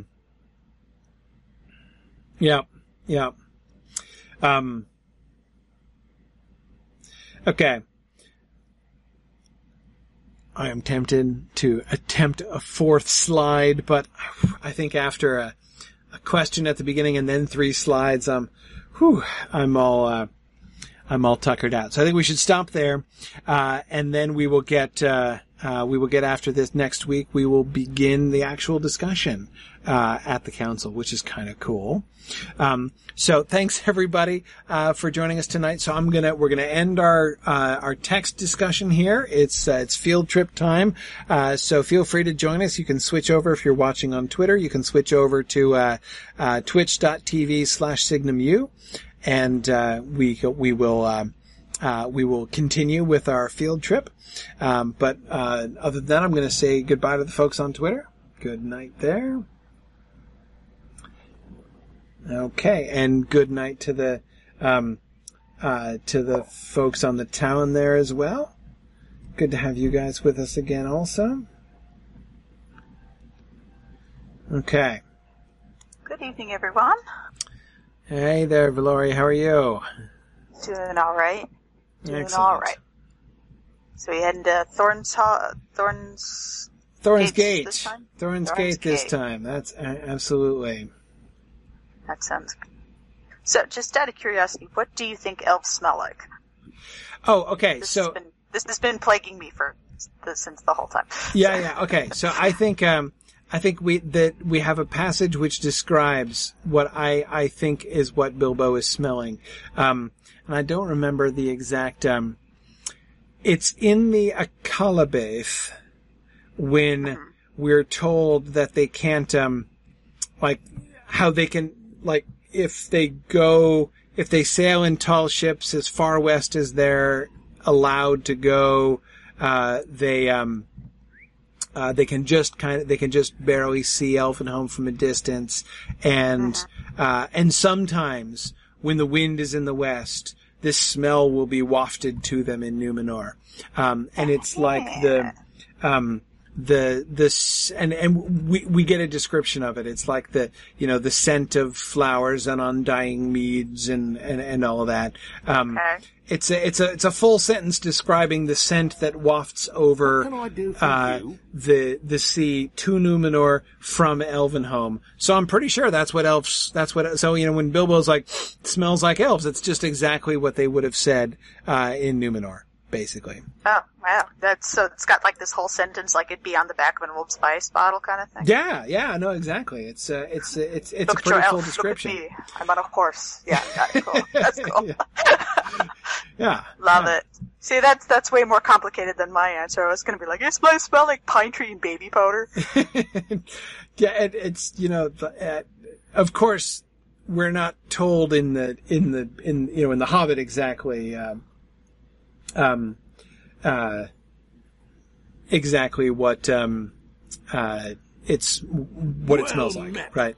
He just says it smells like elves and then doesn't tell us anything else. I guess in context, it would smell baking oatcakes and the river at night and all that kind of thing. Tra-la-la-lally. Yeah, exactly.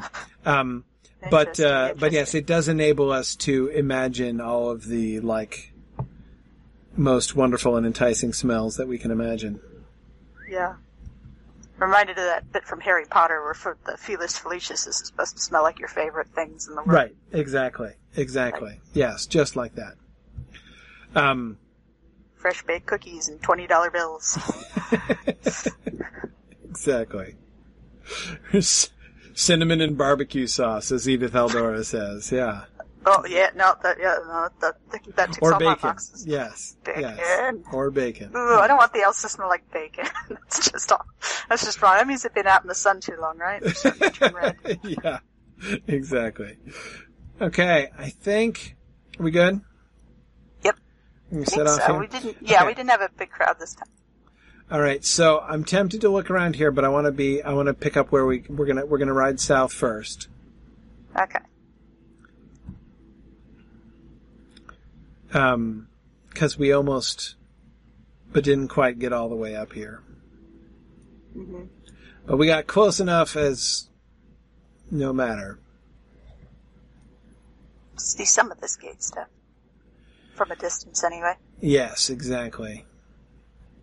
We did get down almost into sight of this, right? This is about, that hill straight in front of us is where we wandered off to find that really interesting isolated house. So we were looking for the snowman and found a house. Exactly. So here, Oh, yes. Look at this. I didn't even notice this place. Because there's no door. We can't get into it, right?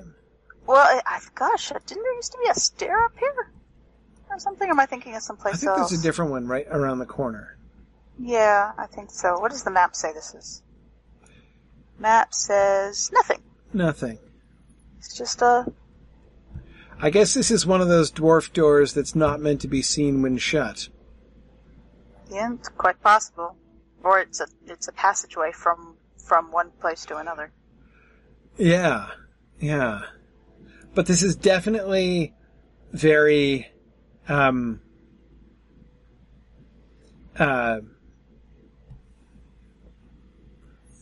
is definitely, Longbeardish and not Dourhandy. It's not as pointy. Yeah. And of course that's unsurprising in that we are getting to the center of the Longbeard power. I'm looking at the thing about, there's like a little hutment up on the shoulder of the hill there up above. Yes. Yeah, I think this has to be some kind of gate. Some kind of entrance into some internal mountain pass here. Maybe it's the servants' entrance or the trade entrance. Yeah, maybe the trade entrance. Yeah, there's like a loading dock in there. Yeah, and then of course we get a classic Longbeardian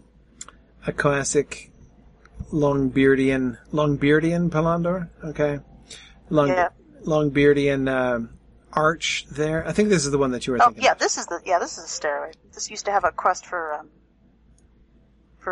jeweler. very early All jeweler right. quest on. Yeah, see, this also looks like the door was sort of removed here. But again, dwarf doors are not made to be seen when shut, we're told with some authority, so presumably that applies here too. Mm-hmm. Okay. Now this one is a little pointier. Yes. But I'm still, so one of the things I'm looking for is any evidence of Dour Handy architecture anywhere in this region. Right? I mean, we saw it before. So like, was Sarnur their seat of power? And we've seen, of course, so many places where the Dour Hands had built, and then the Longbeards came, and it seems almost like on principle, right? Even if they weren't using it for anything, they were like, we're going to build over this. Yep. So I wanted to see if this area up here was going to be like that as well. Mm-hmm. Oh, those towers over there, those ramparts are... Look a little Dour Handy. Yeah, well, they're fancier, certainly, than any of the Longbeard stuff that we've seen. They like the pointy bits. Yeah. Okay, I couldn't tell if there was... From a distance, I couldn't tell if there was some kind of symbol or insignia in those... in between those arches there, but there's not. It's just a design with frost on it. So yeah, it looked more complex from a distance, like it might be an image, but it's not. It's just pareidolia. Yeah. That we got our blue lanterns. Yeah, we got the blue lanterns. But no sign of jasper anywhere, red or green. We got these funny, sort of flowery, stameny looking minarets up there. What, on top of the... Yeah, on top of the gate. On top of the gate. And those we've seen. We saw those first, I think, down in Kelador. Mm-hmm. Okay, and once again, the towers, everything that we're seeing up here matches the architecture of that wall that was just behind us. And I don't see anything obviously Dour Handy about the sort of main edifice around the gate there. Nope, me neither. Okay. Then, of course, we have... I don't think I noticed that giant face on the side there. Yeah, in the mountain. Is that new? Took a long time to notice that. I don't it might not be new. But, yeah. Not in the Seven Hills. It's hard to not see once you see it, because it's even got a hand. See his right hand down there? Yeah, I see two hands, one over a domey thing and one sort of being held up like the statue in front of us. Yes. Wow. That is really cool. I assume we can't get up there, right? I don't know. It'd be kind of interesting to so. climb on the face. But I'm gonna assume, well, see, the reason I wanted to get up closer to it was to try to see how new it was. Yeah. I know people are confirming the face has always been there. Yep. Yeah. Really? Yep. Wow, I am unobservant. My question is it Thorin? Like, is that a new sculpture? A new, megalithic sculpture? Is that, it's like, it's Thorin's Durin, maybe. gate. Thorin's gate. There you go. Like, the whole thing is right up there. So is that Thorin? Or is this an ancient carving? Again, is that like a Dour Hand up there? Mm-hmm. He's too kind looking. Yeah. Yeah, it's like either it'd be Thorin or it'd be an incarnation of Durin or Durin himself. Right. Or but it does make me think, yeah, it does make me think Thorin because he'd be keeping watch over his gate. Right. Yeah. Well, we've got Freyrin here. Yeah. Freyrin, who was, oh, shoot, I'm forgetting this. It was his brother, right? Thorin's brother? Yeah. Or was it his uncle? Darn it, I'm forgetting Freyrin's exact relationship to Thorin.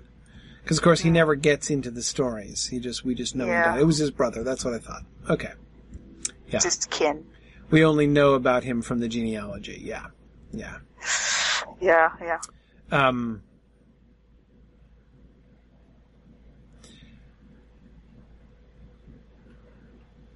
Fascinating that he leads with Freyrin, right? I mean, Freyrin is like, we're just like, when you ride in, that's what you see, right? I mean, I'm kind of trying to frame the shot, right? From the main entrance, in through the path. What you see is Freyrin right in front of the gate. Honestly, that's why I never noticed the head in the mountains, because the statue was always in my focal point. Right, exactly.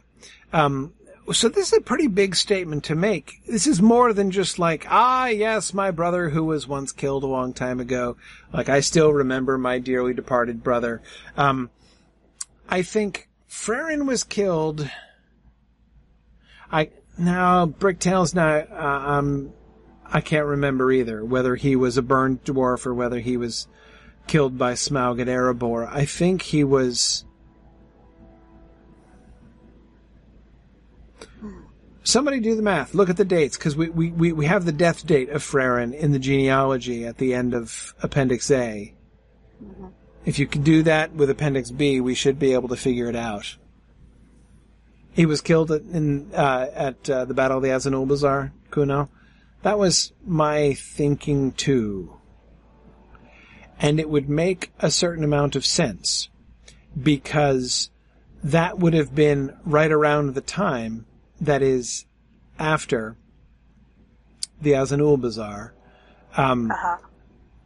Thorin, when Thorin moves up here, right? From, so he's down in Enedwaith first, right? But as they are, so that's where they end up after they're wandering, right? When they wander away from Erebor. The first place where they find a home is in the greater Dunland area, right, in Enedwaith. And then Thorin moves up here, and I do believe that it's after the battle. Yeah. And after his father's departure. It's not Thrain's Gate, right? Because I don't think Thrain lived here. I think that that Thrain had already wandered off and been captured and imprisoned by the Necromancer before Thorin moved up here. So, in other words, Freyrin's death would have been very recent when this place was made. Yes, and as a matter of fact, if you do the opening quest for both elves and dwarves, I think you actually see a different statue in this place when it starts out. I had forgotten that. It has been a long time since I've done those.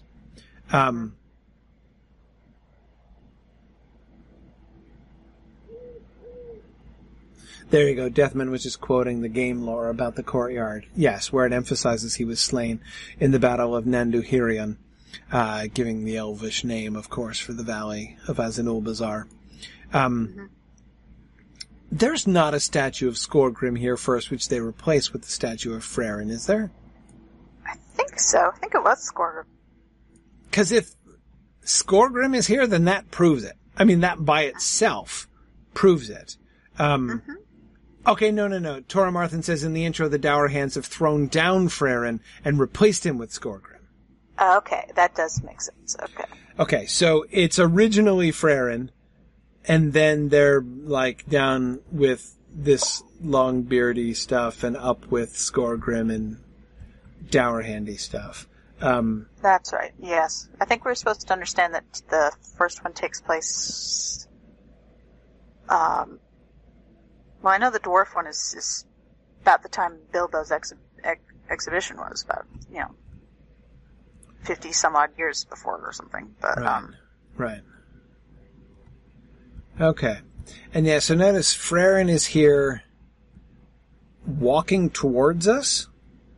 right, as we are coming in. Like, he's stepping forward with his hand raised, both of his hands open. He's got no axe, right? Both hands are open, and his hands extended in greeting and his foot is stepping towards us, right? So it's like Frerin is walking out to meet us. He is the welcoming committee, Tora Marthin, absolutely. And it's interesting, all the other dwarf stuff we've seen, there's been great emphasis on the armor they've been wearing and the jewelry they wear and the weapons they're wearing, and this one it's less of that and it's much more humble. Yeah, it's just his figure, right, in his hands, and his crown. I mean, his crown-like helm there is one of the most detailed elements Indeed. of the thing, you know. So he was never king of the dwarves. I mean, he's Thorin's little brother, but you know, he is given this kind of kingly position. But yeah, the plinth he's on has more detail. Yes, absolutely. But yeah, it does seem sort of something more personal and like it's about his face and his crown and not about his armor or his axe or anything like that. This is not an opportunity for, you know, a sort of a metalsmith to show off. Well, the other stuff had been fairly, sort of representational. This one's definitely striving for more realism. Yes, absolutely. Yeah, you're right. Frerin, his arms wide, for Dauntless. Exactly. Shaka when the walls fell. Yes. Yes, Thorin when the gate was built. That's right. And there's Thorin looking down over him, right? So Frerin is here to welcome us, but from this angle right here, it's clear that he is the welcoming emissary of Thorin, if that indeed is Thorin, and not some glowering old Dourhand remnant lurking up there. But I'm gonna, again, so far, we've seen no evidence of Dourhandy anything. If I see any, then, right here anyway, then I will begin to suspect. But I think that's probably Thorin. Does it say anywhere? Is there any game lore that specifically mentions that colossal statue up next to the gate? No, it's, like I said, I've been in the game 8 years and I never noticed it till now. It's interesting that he's uncrowned, though. Implies it's not a king, but a good man. Or the crown is what's in his hand. It looks like he has a helm in his hand. In his left hand, to the right of the face? Yes. Possibly.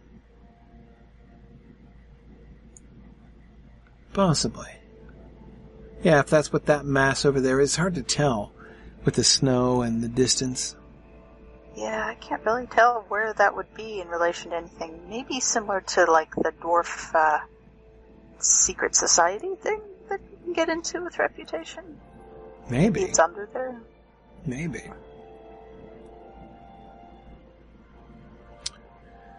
I don't know. Okay. Kind of want to do the opening quest again, see how many I know. is still there. Seriously, it has been a long time since I have done those. Okay, we're gonna end soon, but we're gonna wander over here. So here's another little mini Frerin, right? Look at that. Yep. Little mini Frerin. Okay, all long, beardy, and stuff from here. With the added industry on here, we got our metal stovepipes. Yeah, the stovepipes coming out are an interesting. We've not seen that, but why would we? Mostly what we've seen is like mostly ruins and things. Or for more agrarian stuff, not industry. Mm-hmm. It's a bit tacky, I gotta say. I don't like the pipes sticking out. The pipes, yeah. It's like that apartment with personality you see in the listings. Right. Ooh, nice lamps. I do like those lamps. This is the Thorin Gates housing development, right? Yes, it is. That's where my personal house is,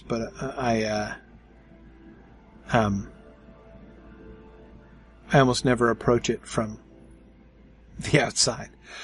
I think the Mythgard house is still there, too. It is. It is.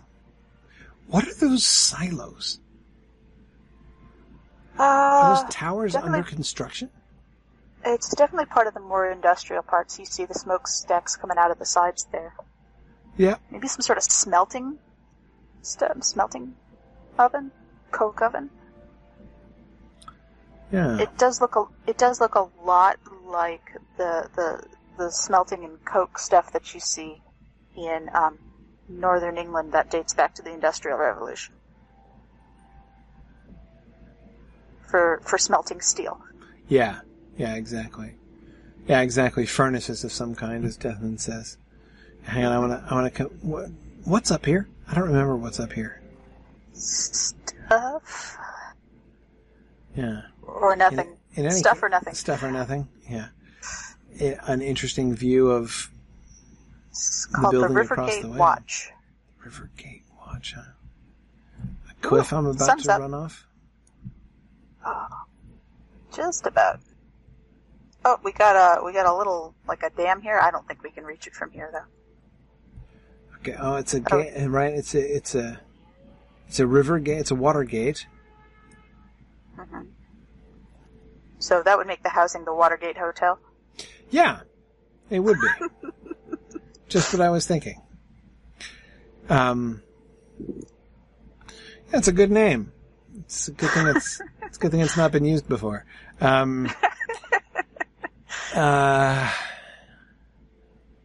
Yeah. All that when I keep seeing these towers from a distance and thinking, hey, is that tower hand? And I'm like, no, it's really not. It is unusually ornate for the Longbeard stuff, but it doesn't match the patterns I remember seeing in any of the Darian stuff. No, it doesn't. It looks more similar to, Noglog and, actually even the little cottage we saw on the hill had some elements of this. Yes.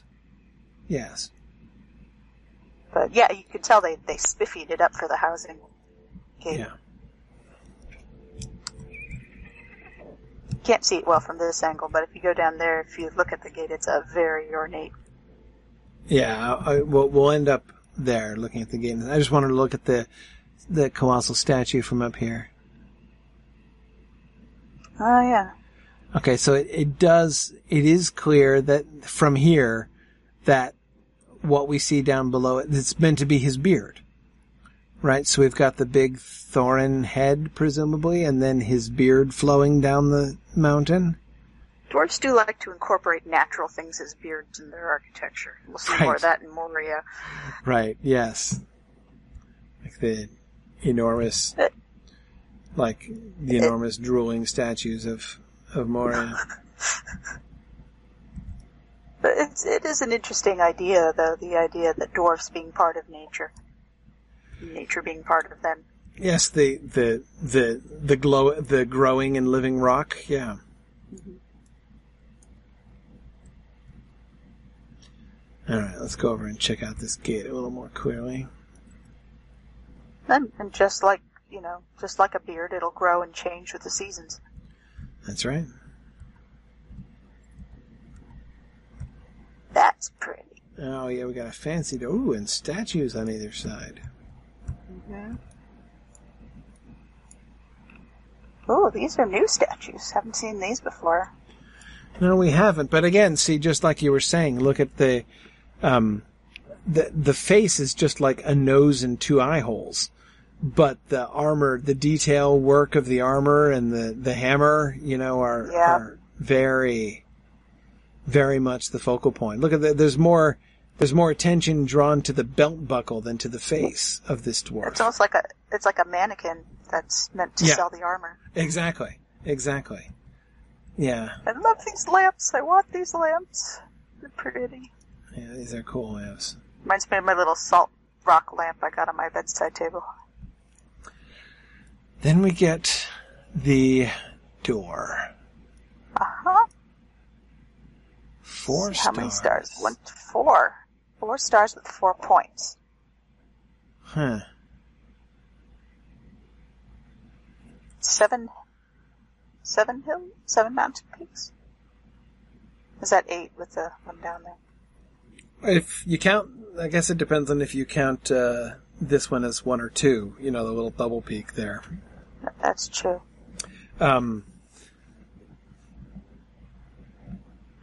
Yeah, maybe it is Rome, Bricktails. That's probably it. The 7 hills.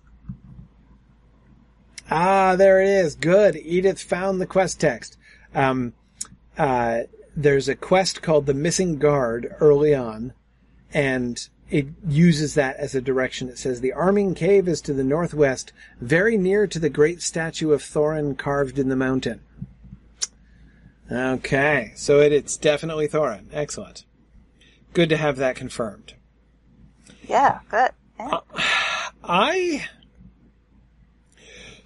always thought, remember when Gimli says that, like, when he speaks his bit that causes Sam to call dwarf language a regular jaw cracker, right? Mm-hmm. Anyway, when he, of course he's talking about the mountains of Moria. And he says that they have carved their likeness, all over the place and everything. So I have to imagine that this is one of those things that Gimli was talking about. Mm-hmm. That these are therefore the likenesses of the mountains of Moria. So I think we've got... I'm trying to figure out which one is getting short shrift. Right. Yeah, well, we know which one is the... Celebdil and Fanuathal, right? Like, There are the 3 major mountains of Moria, and I'm assuming... So we've got a bunch of other mountains, right? Yeah. Which it could... Because this is the Misty Mountains, right? So there's a bunch of mountains, and then they... the great mountains of Moria stick up. So this tall one on the left is obviously one, and presumably the other taller one that's lower and to the right is the second. Is the third one the one in the back? Maybe. Can't really say. Maybe. Yeah. I mean, of course, it would be depicting the mountains from a particular perspective. Exactly, Bricktail. So the swirly stuff is the mist. It's the Misty Mountains, right? That's exactly. Yeah. It's not water, it's mist. Yeah, it's like wind and mist blowing through the Misty Mountains. Yeah. Yeah. Mm-hmm. So, Deathman, the stars would presumably be stars which are, in fact, in the Mirror. So it would be like the crown of Durin, right? The 4 stars would be the crown of Durin above the, those exactly the same, the crown of stars which appear in the Mirror, presumably so. That makes sense. One of the interesting things to me about this is that it's, as, like you were saying about the carving of Freyrin, it's realism rather than like stylized mountains. They could do like a 3 mountain design, right? Right. Yeah. I mean, like, so if they're going to do like a stylized version of the mountains of Moria, we could have like, just the 3 mountains triangles next to each. Yeah, exactly. Triangles sort of superimposed in some way to represent and recall the 3 mountains of Moria. The fact that the 3rd mountain of Moria, which again I'm guessing is this one in the distance behind, is barely visible, that's verisimilitude, right? Like when you see them from this point, and that would make sense also as to why Gimli recognizes them right away. Like he's looking up at the mountains in the distance, and he's like, I know just what that is, right? Because I see that image all the time. Because we carve them all over the place, as he says. So again, it's not just like 3 mountains that are placed sort of equally or symbolically.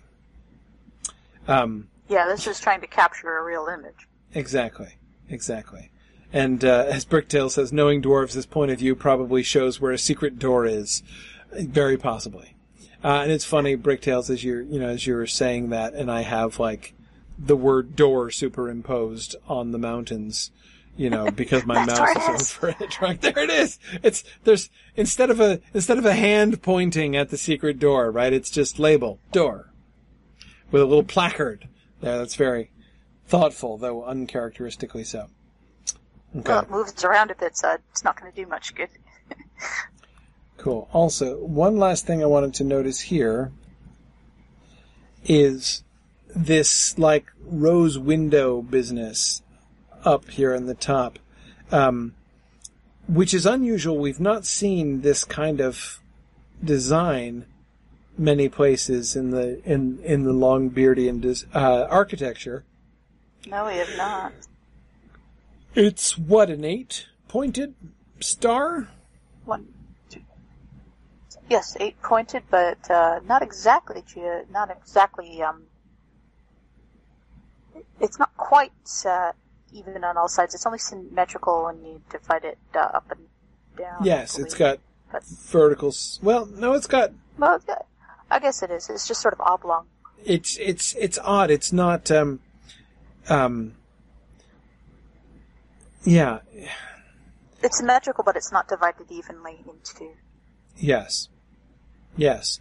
The points of the star are not radial. Yes. Nor are there any that, and there are no points that stick straight up, straight down, or, straight out on the sides. That's true. It looks like it's housing for a gem, but there's like no gem in the middle. It does look like that. Like we might see a similar kind of design in a smaller, like, pendant or something. And this is done... a glowing lamp or something. Right. And this is done big. Though I wonder, is that a window in the middle? So instead of a gem, there's a hole or just glass for the light to shine through from within? Or to within? It look gorgeous when lit from the back, sure. Yeah. It's a bit like when you catch a church at the wrong time of day and you're just looking at the black windows going, oh, darn. Right, exactly. I think that might be what we're seeing here. It looks a bit like their keys. They had sort of like a bulbous bit and then... Right. What better to put on a house than, a giant key? Yeah. Yeah, possibly so. Well, that's interesting. I'll be interested to see if we see this kind of motif anywhere else. Okay, just looking over at the Thorin statue. Definitely might have to go inside next time, take a look around, see if we can see what that looks like on the other side. Yeah, agreed. Or any windows. Cool. Okay, yeah, and we can see Thorin looking. You can see Thorin from everywhere, even places where you can't see the gate. There's not been anywhere we've gone yet that you can't see it. Mm-hmm. Which is interesting. Okay. Cool. All right. Well, we should stop there as it's getting late. We'll continue our exploration of Thorin's Gate next time. We'll come up through here before we go inside and do the main Thorin's Gate proper. We'll finish looking around the grounds out here and the different areas that we meet in the elf and dwarf intro areas. Okay, very good. Well, thanks everybody for joining me this week. We will be back again next week, as I said, for our final Exploring the Lord of the Rings of 2019. So thanks everybody, and I look forward to talking to you guys again next week. Good night now. Good night. Thanks for joining me on this epic exploration of The Lord of the Rings and of Standing Stone's video adaptation of Tolkien's story. If you are having even half the fun I'm having on this journey, I hope you will consider supporting the project by donating at signumuniversity.org/fund.